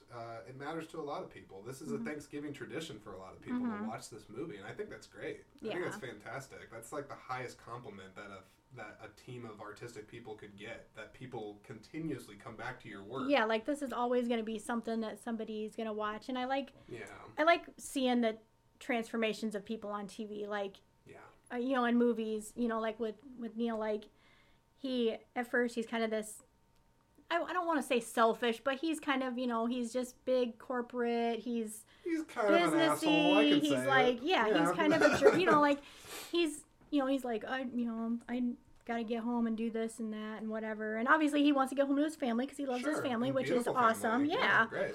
But at the same time, it's neat to see his transformation throughout the movie to like, from the beginning when you see him to, he really starts getting these, like, emotions and feelings, and really starts, you know, even though Del annoys the hell out of him for most of the movie, but then he does really start, I think, looking at him as, like, a friend, you know, and, like, this guy does need something, you know, and then towards the end it's kind of like he's gonna be family now, like, you know, one of the parts I love the most, I'm like getting, like, emotional just thinking. I can't help it. I mean, hey, if a tear comes out, I always get teary at the end of that movie. Like, I'm always like, no, but, like, crying. a moment I think about, and I think it's so beautiful. It's one of the most beautiful moments in this movie. It's towards the end.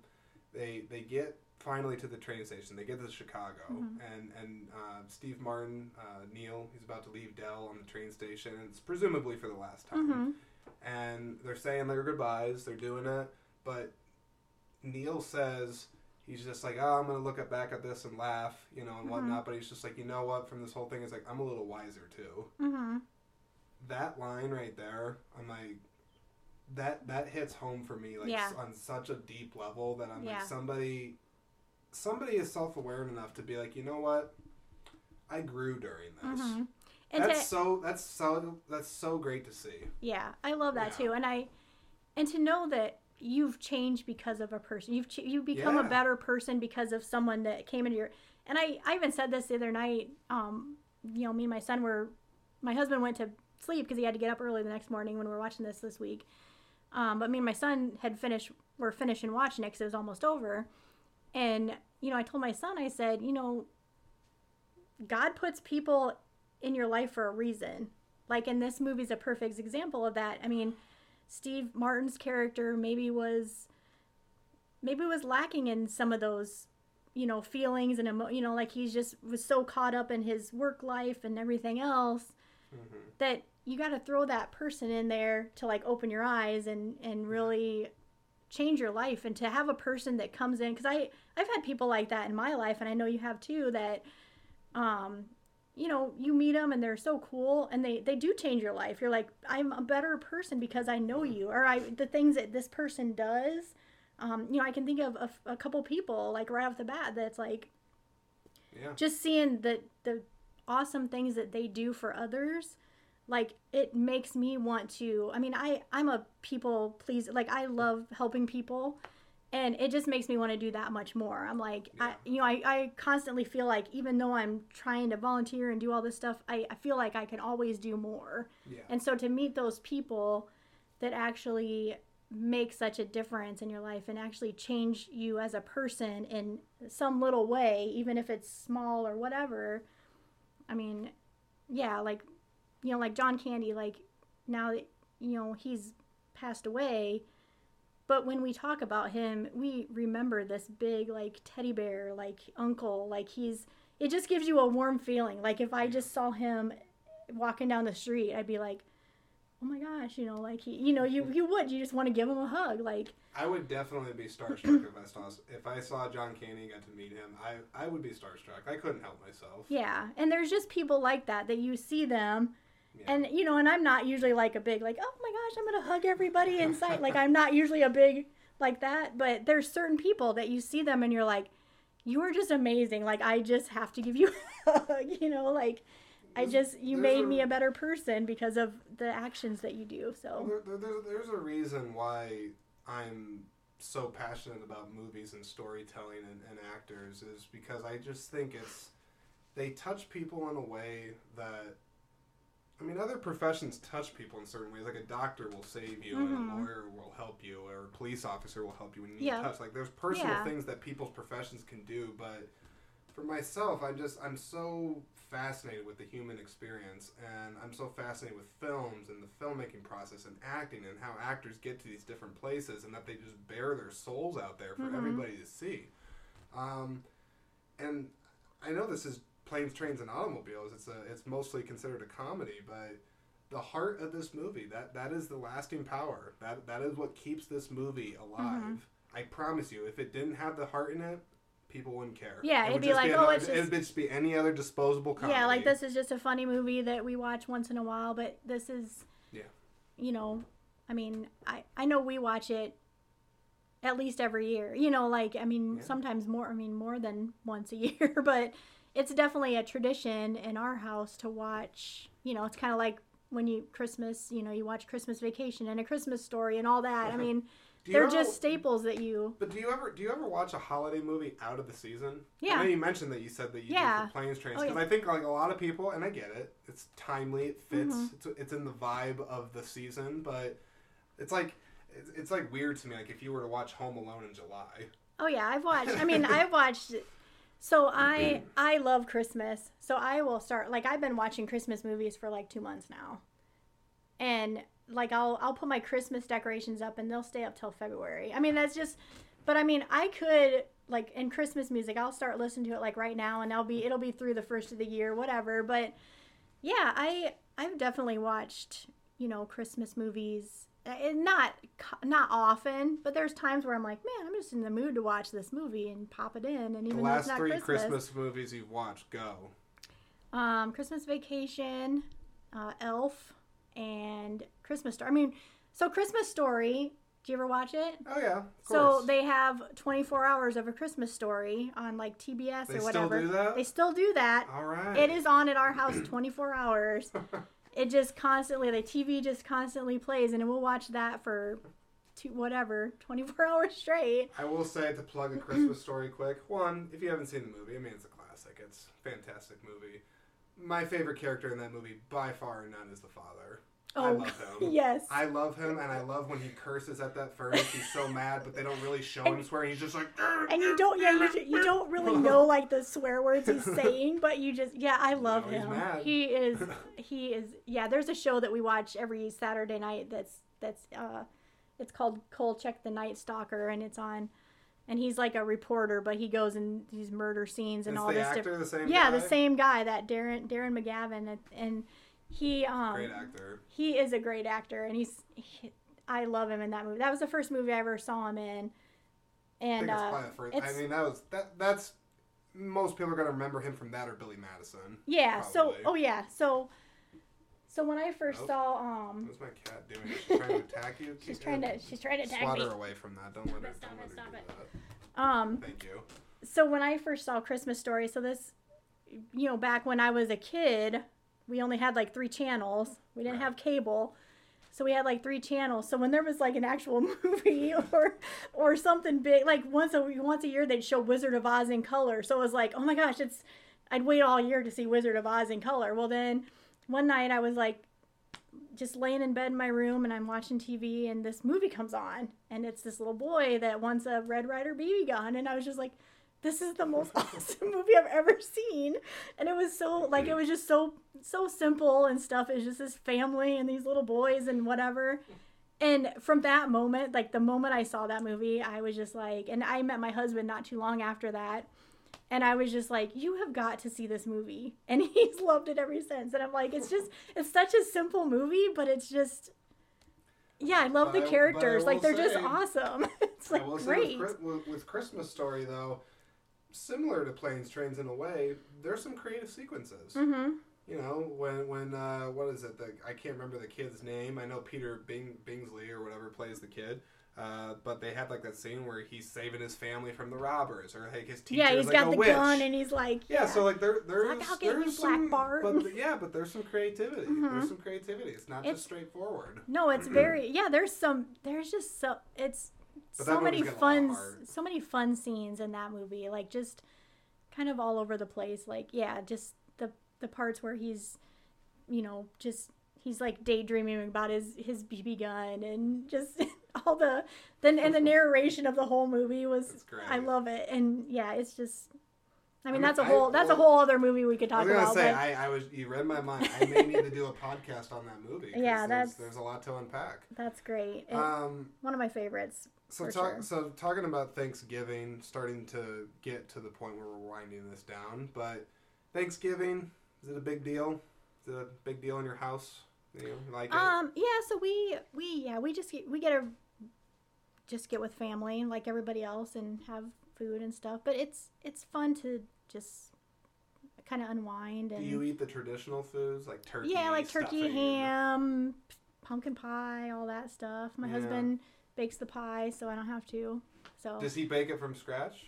Is it like a homemade pie, or is it like I got a can of pumpkin stuff and I put it in? I mean, I'm not judging. It's pretty much that, but yeah, he always does that. I don't know how to make pies. Well, I think he has actually made the crust before too, but nice. that's kind of tricky. But I see. But yeah, so I don't have to, so it's always nice when he does that. But yeah, I don't know. I like that feeling of just getting with family. I mean, we try to get with family. Well, do you host it? You have a big get together? We do sometimes. Like usually we'll have Christmas Eve at my house with my side of the family, and then we'll go to like my husband's side of the family for Christmas. And Thanksgiving, it's kind of like, we just get together at just random. We kind of take turns. Mm-hmm. So, but yeah, it's nice to just get together. And do you shop? Not really. Probably for the best. Yeah. Honestly, I used to be terrible though. Like I would wait outside the Best Buys for like 8-9 hours for a new TV. Oh, like Black Friday? No, like I did it once. Well, because it's so dumb even that they would call it Black Friday because they'd open on Thanksgiving. Mm-hmm. They'd open it then. The only time I've ever gone Black Friday shopping, we did the midnight shopping once in like Williamsburg. I went with a friend of mine. Like the outlet mall there? Yeah, she was like, I'm going midnight shopping and I'm like, okay. Like I'd never done it before, so I'm like, okay, that sounds kind of fun. And it was kind of fun because I'm a night owl, so it was kind of fun like actually going at night. I didn't know you were a night owl. Yeah, I totally am a night owl. Really? So, but yeah, we went there. And at midnight, I mean, I didn't really buy any, like, I didn't need anything. I just was going to go for the experience of it. And then we got done at, like, I don't know, 5 o'clock in the morning, 6 o'clock, and then we went to Perkins and had breakfast. I mean, that's the only time I remember going Black Friday shopping. Otherwise, I'm like, I don't need that. I used to, it's not my thing. I'm definitely not going to comment on this, but I used to have a Thanksgiving tradition in my life where Perkins was the breakfast that occurred in the morning, and I'll just leave it at that. But yeah, Perkins, open late at night. Yeah, I haven't. It will help you if you need breakfast. I have not been there for a while, but yeah, it's always a good breakfast place. But they have interesting servers and whatnot there. I think because like I mean, like I said, I've been there before, like late at night for like food with friends and whatnot. Yeah. Yeah, they got some characters. It's like the only place you can really go when you're like middle of the night and it's hungry, or you're hungry, you know. Their food has always met my reasonable expectation for what food would be like at 3 a.m. Yeah, and I mean, I don't live near Perkins, so like I mean, I don't have any food places near me that's open that late. But yeah, if we're out and about, which we're not really usually out and about that early in the morning, but it is kind of a nice place. Well, when I think of Thanksgiving, honestly, Kim, I think a lot about it kind of in a way is like Christmas, because people, they're a bit more generous. They give a little more. They think about what they're thankful for and all that stuff. But I really try to practice as much as I can through my actions that Thanksgiving, Christmas, any of these giving seasons, this is not just a once a year thing. Yeah, it shouldn't be. You should be able to have family or friends over at your place and celebrate what you're thankful for any day of the year. Yeah. I don't want it to like... Exactly. I'm sure other people probably think like this. But yeah, Thanksgiving, it's a nice holiday. Like, I like it. I wouldn't say it's like overly my favorite because I don't like a lot of this Thanksgiving foods.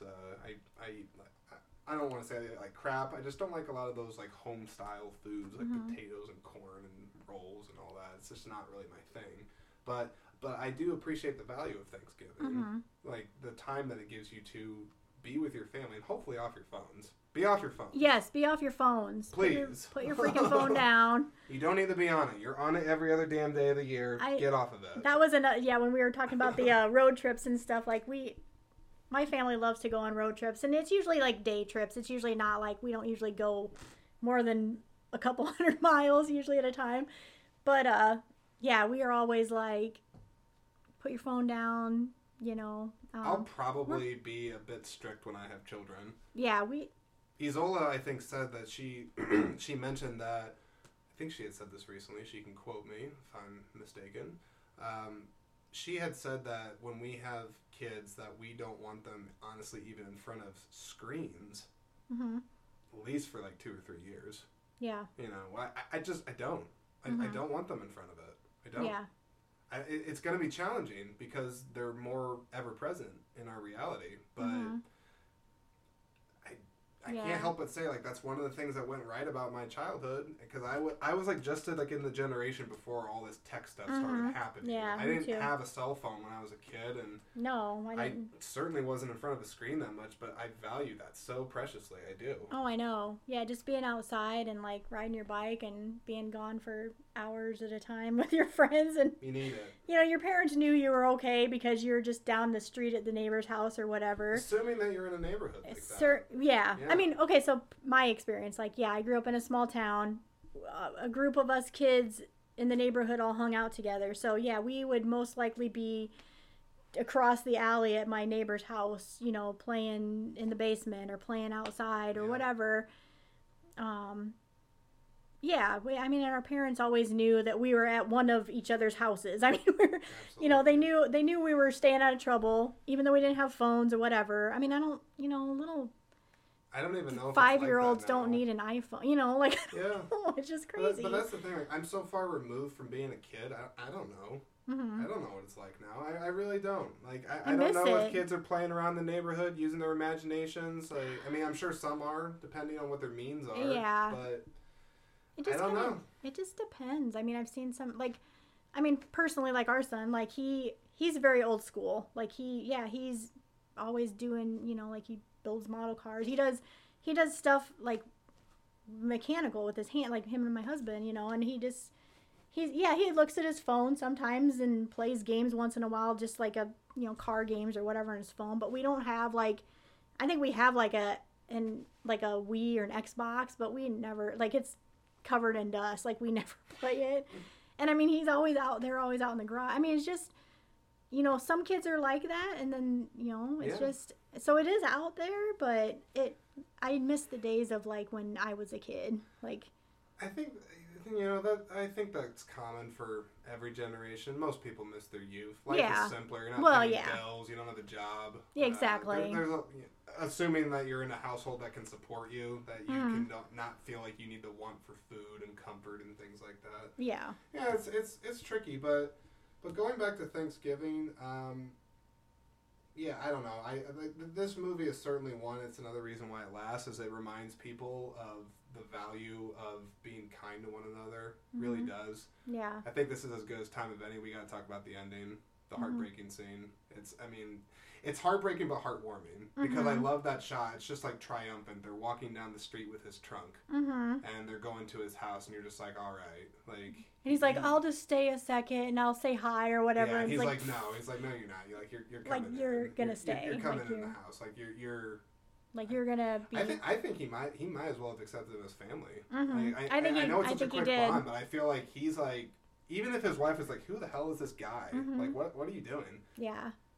But I love that the movie didn't even deal with any of that. It was just so triumphant in that he finally made it home, and they're playing that fantastic song that every time you go away. But they play a cover of it. Yeah, it's like a girl singing. But I like it a lot better. Do you? In my opinion, yes, because I've heard the original. It plays on 100.7, the song, the radio station here in town that plays the same classic rock crap they play 20 songs on loop, basically. It's not great. I'm not a fan. Yeah, I like the original, but I like the cover is nice too. It fits. I'm not a big fan of cover music. I'm really not. Yeah. Most times I prefer the original. Yeah, but me too. For this reason, I like the lady, whoever it is that sings it. Yeah, it's got a nice warmth to it. For sure.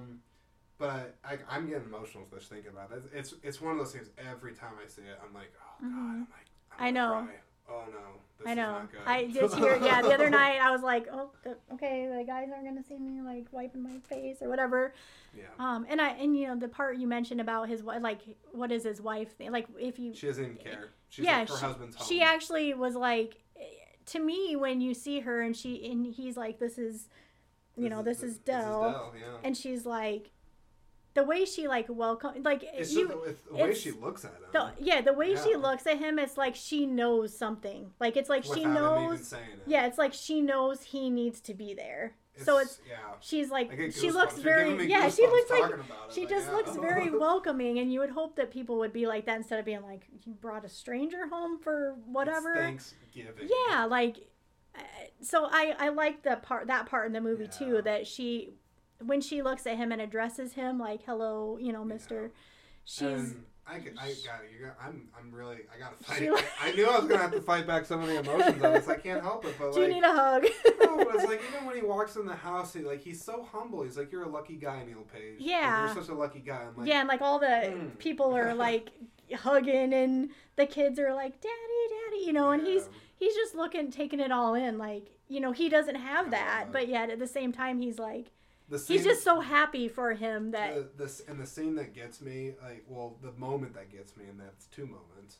One, when it's a brilliant shot, fantastic direction, is when John Hughes shows him squeezing his hat and his glove just a little bit tighter, because he feels a little uncomfortable and out of place having generosity, because generosity is a weird thing. When people really bestow it on you, it can make you pretty off, because you're like, what's in this for you? What do you want? Why are you being so nice? Especially when he's gone for down. Maybe 8, like you said, maybe 8 years without really having a place to call home. Yeah. So to get that generosity and actually be welcome into somebody's home and without any preconceived notions. Yeah, they're not. Judgment. Yeah, the family didn't look at him weird. They just he walked in the house and they're like, pleasure to come see on you. in. Yeah, we're happy to meet you. And obviously in the real world, you'd love for it to be that way. Maybe it is, maybe it's not. I don't know. Yeah. But I mean, I love, like I said, I love the scene with the gloves because he squeezes Yeah, it. he's kind showing of like vulnerability. As kind-hearted as he is, he's just like, God, it's just like, I don't want to be a burden for these people. Like that's the feeling that you get. Yeah. But then, I mean, it's the ending shot of the movie too, where you can tell like he's really trying hard not to bust a gut from just this overwhelming sense of kindness that this person that had no business being paired with him is bestowing on him. Yeah. But then it's like it's a brilliant moment of acting. He just lets it wash over him and he just smiles. And it's a still frame. And it's, if I have to say, Kim, Planes, Trains, and Automobiles, as far as movie endings goes, perfection. Yeah. I don't even know if I would want it to end another way. Yeah, like it's great. How can you top it? Like he's little nervous at first and a little uncomfortable maybe, and then all of a sudden he's just like, but he's happy for his friend, and he's happy to be there. I'm here. They've accepted, like this is my new like family kind of. Like, I mean, he'll probably be kind of like their uncle, You know what? Do you ever wonder about that? Because I always wonder, not that I think about, they should do a sequel or something like that, but I always did wonder. I'm like, I wonder what happened after that meal. Like, do they give him a place to stay? Do they kind of help him back on his feet? Is he just kind of cast out? Like, I do wonder, like, what would have happened? I'd like to think that maybe he went to work with Neal and they, got it back on his feet, and maybe he is a people person. Yeah, he could do the job, and he's just maybe he went out and met someone new, maybe eventually, and he's welcome to their Thanksgiving every year, like I don't know. Well, what I wonder about it too, and I think you get the sense from Del's character, is that if he hasn't been home for 8 years, and presumably he hasn't really bonded with someone like he has with Steve Martin. Yeah. Maybe he had, because he's a very social guy. Yeah. He's in sales, talks to a lot of people, yeah. friendly, a lot of people like him. But he clearly is choosy about who he chooses to really connect with, like someone he really connects with. And I don't know, I wonder if, like, in his past, if he ever found somebody like that, because it just seemed like he didn't have a real friend. He didn't really have someone looking out for him. He was like that guy that everybody liked, but he didn't have friends. No one's asking him how he's doing. He always seems okay. Yeah, he's always like, they're always like, oh, that's Del. He's a great happy, guy. He's always smiling and happy, but no one really takes the time to be like, how are you? Like, do you need anything? I think it's really important. I think that's. I mean, you and I have had pretty heartfelt conversations on this, but people need to take the time to ask somebody how they're doing, and not just have them give the passive, casual, "Oh, I'm doing fine," and it's like, no, I can tell something's up. Like you need somebody. Like, what's going on? Yeah. Like let's talk. Yeah, and there's times that that's happened where you ask somebody and you can tell they're kind of like something's off. Yeah, but yet they want to give you that. Oh, I'm doing all right, and then but it's like you don't want to pry, but at the same time you're like, I'm here to talk, like if you need, I agree, absolutely. Yeah, and another thing I would say about the end, and overall this whole movie makes me think about this, it makes me reflect in that it's so important to embrace the moment. And Del talks about that. He's like, just go with the flow. Just go with the flow. He's like, I don't always know what's going to happen. He clearly does, and he doesn't have a home. He's like, the tide. Today I'm going to be here, and tomorrow I might be 3 states away, or whatever. But and that's part of, I think, what Steve Martin does. He's so plan-oriented, so detail-oriented. He's not used to dealing with things in the moment. Yeah, but I think there's value. He has to have, like, an agenda, yeah. But there's value in being present. I actually think about that a lot because I think, like, so often we're always looking ahead. We're trying to strategize. We're trying to plan. Yeah, like, we know this is coming, and we got, I mean, and that's what makes it tough because, everybody does that. Yeah, you'll be like, oh, I know this is coming up, and how am I going to deal with it, and how do I make sure I have this, and like, you got to stop and just live in the now, like. Yeah, I think that's most important with people, in all honesty, because I've really tried to make it a habit when I can, that if I'm in a conversation with someone, I don't want a phone. I don't want any other screens up. Now, granted, Zoom is a freaking pain on that because you still get notifications and you get things. Sick of Zoom. I think a lot of people are. People aren't always saying it, but it's frustrating. Yeah. But I just know if I've had any success with people, it's because I take the time if I'm talking to someone, my attention's on you. Yeah. It's not anywhere else. Yeah. And I try to think about that not just with people, but with life too. Like, it is important to just embrace the moment. Like, just be aware of what's going on right now. Like, don't always focus on the future. You don't need to. I know we've talked about this before where you know, I mean, me and you, when we talk, we get off and there's a reason why I want you on this podcast. Yeah, like I'm like, now I can talk to you never for a like, while. yeah. So, but yeah, we talked about this a while back. Like, some people you feel like you're talking to the wall. Like, you literally can just face the wall and just talk, and they would be oblivious to the fact that you're turned away from them talking to the wall. So, yeah, and then to have people that actually want to hear what you have to say, and they're just not. And everybody's guilty of, I even do this sometimes where at home especially, like, you're just so in the moment and you're so like, not really in the moment. You're so, you're thinking ahead because you're like, oh, I got to get dishes, I got to do this, and I got to get stuff ready for tomorrow and work and blah, blah, blah. And, your family's trying to talk to you about something and you're trying so hard to focus, but yet your mind keeps racing about this and that, and everybody does it. And it's just we just need to take the time to like really start listening, and because you never know, like, people come and go in your life, and people change too. I don't know if I was I'm trying to think, because I was having a conversation with someone recently, and maybe it was on a podcast episode. I don't even know. See, I talk to myself on this thing sometimes when it's a solo episode, or I talk to other people. But I was talking with someone recently, and I was thinking about how, like, me in my 20s or even me in my 30s, I'm not the same guy. Yeah. We change. Even a year, I'm not going to be the same person, I bet, in a year that I am right now. We're always changing. Sometimes this change is subtle, sometimes it's not. But I think it's so important to be aware of who you are in the moment and be okay with that. Yeah. I don't know. I mean, maybe some of that doesn't make sense when it comes to, like, this movie and things like that. But I don't know. I guess Del, as a character, he accepts life's imperfections. He accepts even his own lot. He's not. In fact, he's such almost like a selfless person. He's not even, like, half the time he's not even like me. He's trying to give. Yeah, more than he should. Yeah, he's all about helping, making sure that everybody else feels comfortable. He's the last person he wants to. He's not thinking about himself at all. And I as imperfect as that might be, because there are times where you got to look out for number one. You need to. Yeah. But I can't help it. I gotta nick him.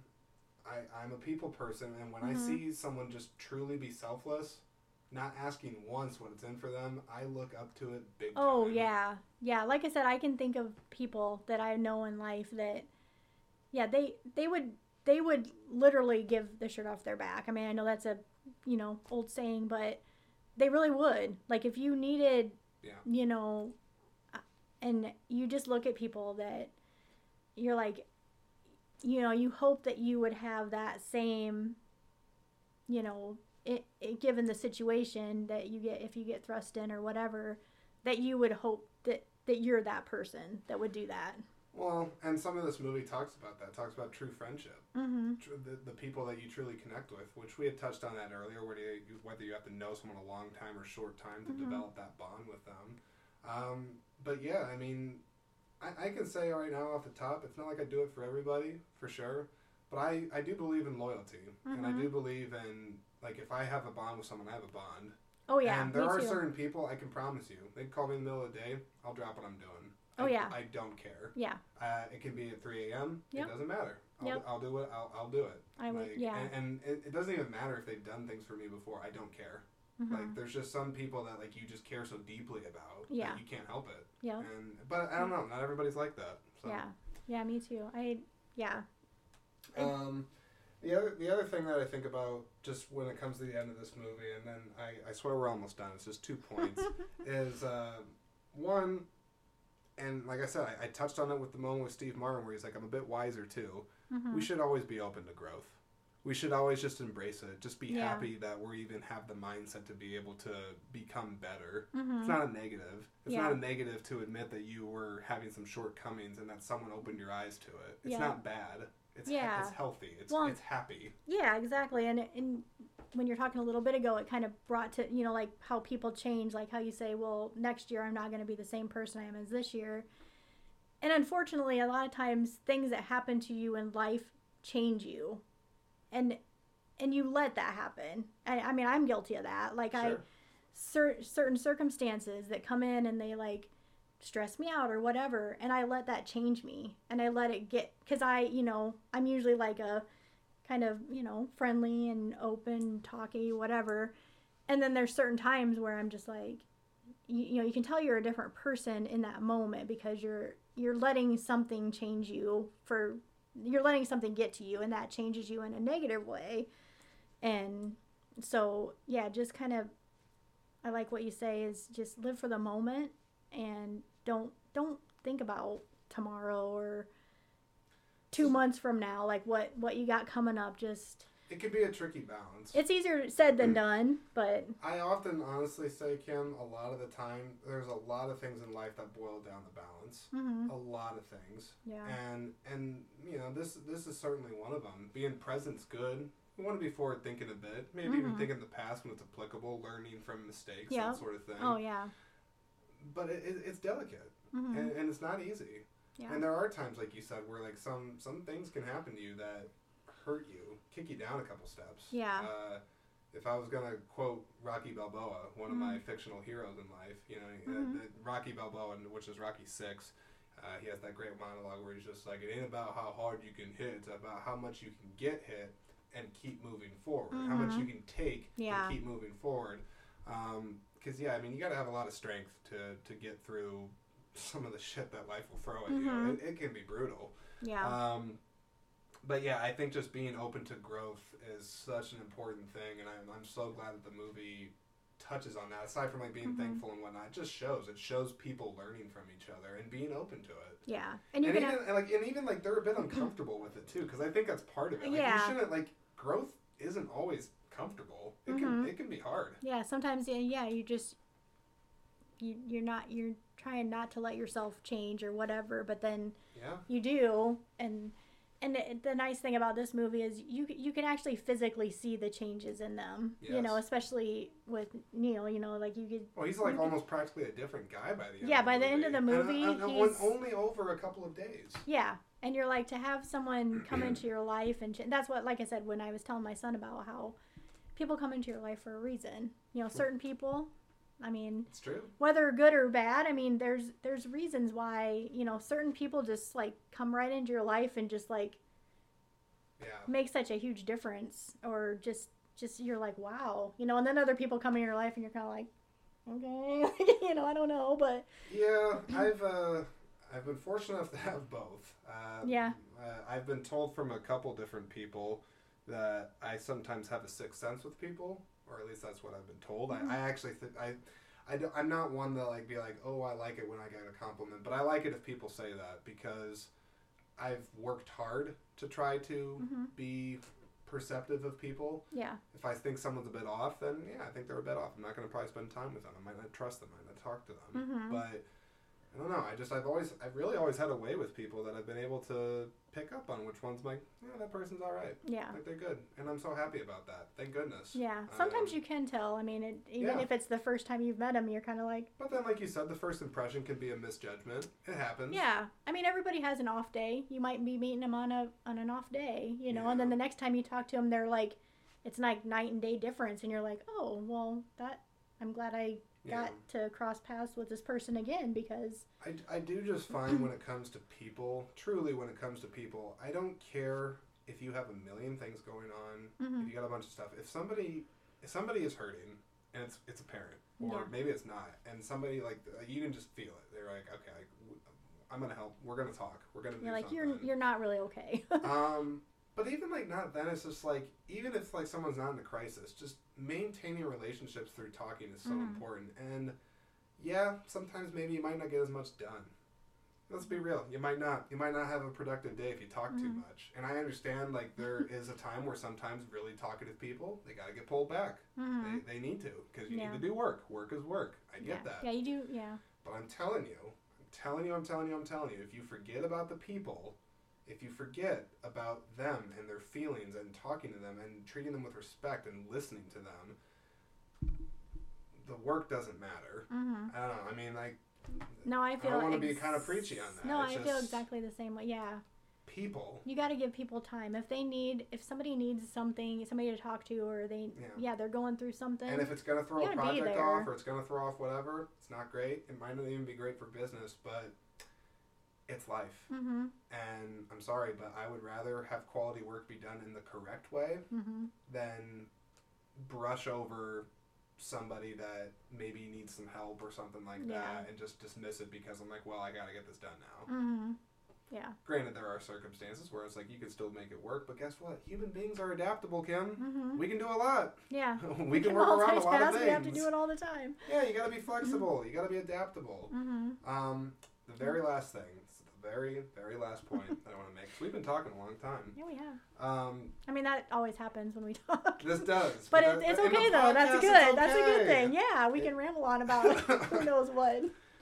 The very last thing, and this is something I made. It's my very last note that I had on this when I was thinking about it, is I love the quote.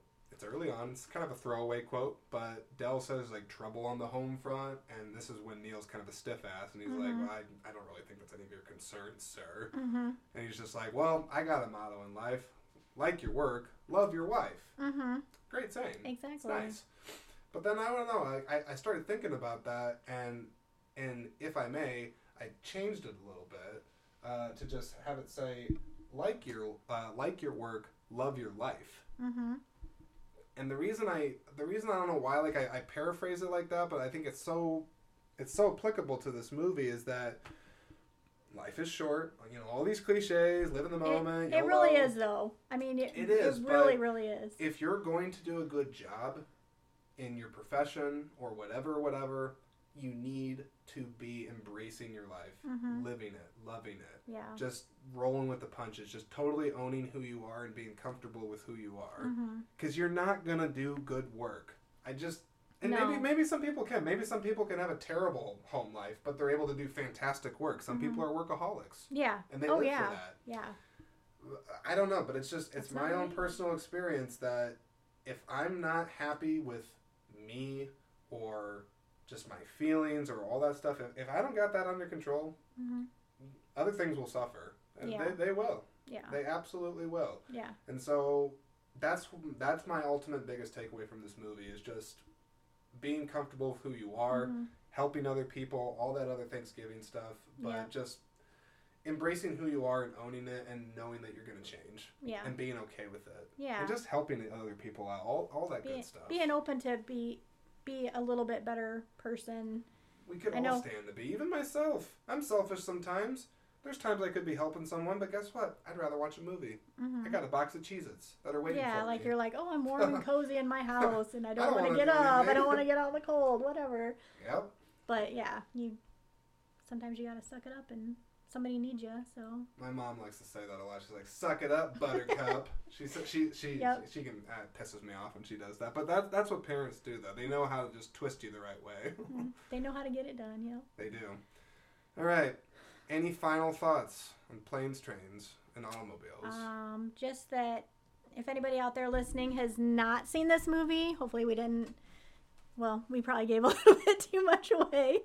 But, definitely watch the movie. Watch it at least every year. Make it a Thanksgiving tradition. I think it'll make you a better person.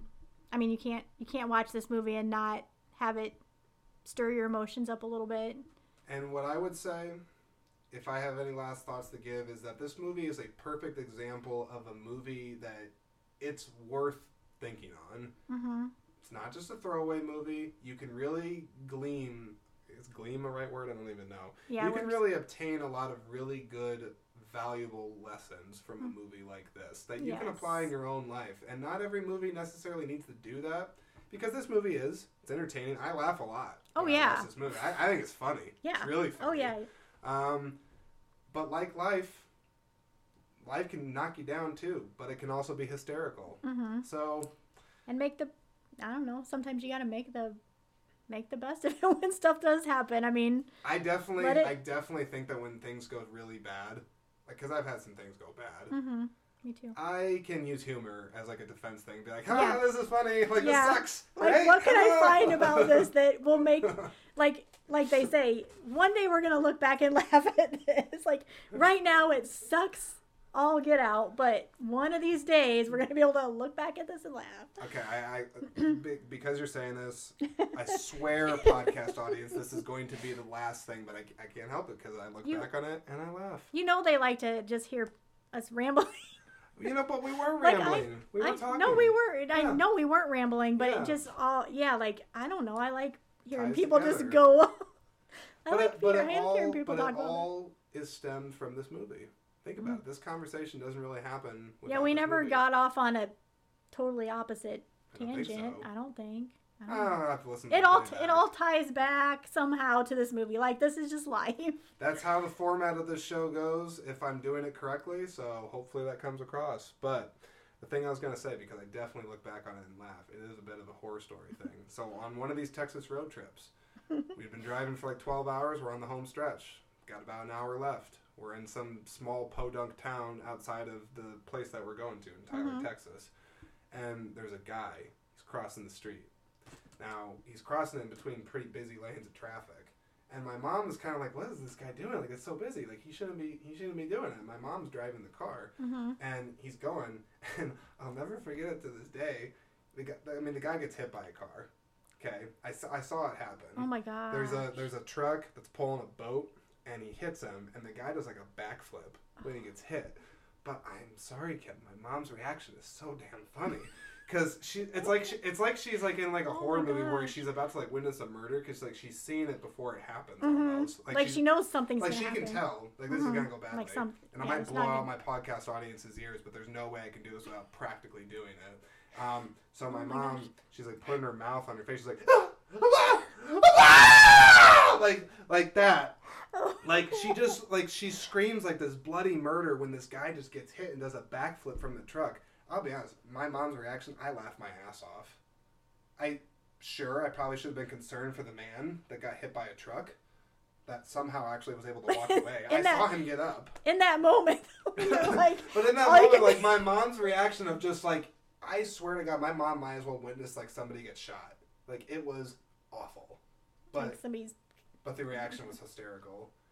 But then, like, we look back on it now, and my mom even laughs. She's like, Jordan, she's like, dude, because she loves it when I do the impression. She's like, do it. Do like that noise I made. I can't do it like how you did. And I'm like, I can't do it like you did. So I will tell you, like, speaking of the mom thing, so, yeah, when you...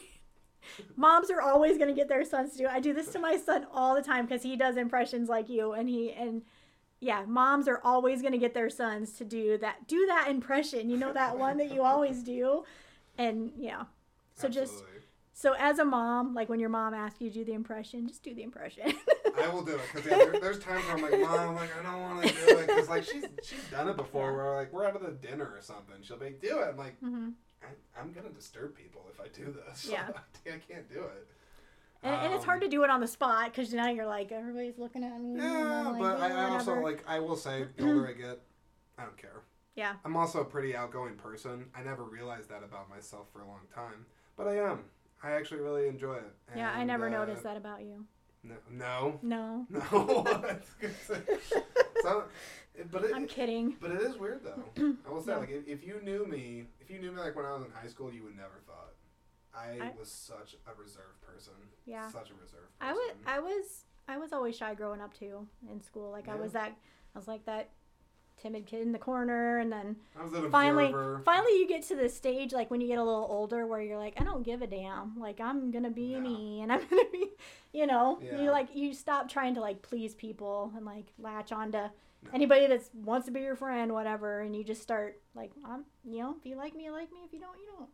That is true. Well, on that note, Kim, I like you for you. I like you for you. That's cool. Yeah. I definitely think so. I really appreciate you coming by and doing this. Thank you so much for having me. This has been like one of the funnest things ever. So I hope. I can't wait to come back and do it again sometime. So. I was gonna say you're more than welcome to come back. If you know any other people that enjoy talking, tell them to come on. I always have to tell people.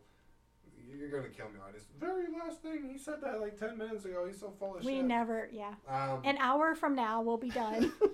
No, but I tell people, because I've had not a ton of guests, but I've probably like this, Kim's probably like this, I don't know, 8th or 9th person. I was going to say, you've had quite a few, I've had a decent amount. But I tell people, because a lot of people I've talked to, they're not comfortable with podcasts. They're not really used to it. I live in Iowa. It's not exactly the entertainment capital of the world. The podcast region. No, but, I tell anybody that if anybody has any apprehensions about podcasting or just doing it, don't care about the microphone. I mean, you can get all the technical stuff set up and whatnot, but it's no different than just having a good conversation. Yeah. Just have a good conversation. Be yourself. Don't even care about the fact that it's recording. And I promise people will tune in and listen at least. And this is what I hear from people that do podcasts. It's like if you just really care, if the passion comes across, people will listen. People like listening to people that got some passion. Yeah. It's true. I honestly forgot that there was a microphone. And I'm getting cozy on this little... my IKEA futon or whatever. Yeah, like I'm like just kick back and like I forget that there's even a microphone in my face. So awesome. It's just been fun. All right. Lots of fun. Well, that's it for the episode. So I appreciate everybody listening and everybody. I guess I'll have another episode before this, but I hope everybody has a happy Thanksgiving. That's the last thing. Happy Thanksgiving, everybody. Bye. Eat a bunch of turkey and unbutton. Bye. I was gonna say unbutton like your belt. Yeah, but I don't know if everybody wears a belt. Some people still do. A lot of people still do, I think. Yeah, I don't know. Wear like comfy pants. Comfy pants, and don't go shopping, please. Don't do it. Yeah, just come on. People want to be with their families. At least don't stand in line for 6 hours. What about 5 hours? Is that okay? Like not even an hour. An hour's too, a half hour is too much. Like if you can stand in line for like 70% off, Kim. 10 minutes tops. Stand outside in the freezing cold for 10 minutes.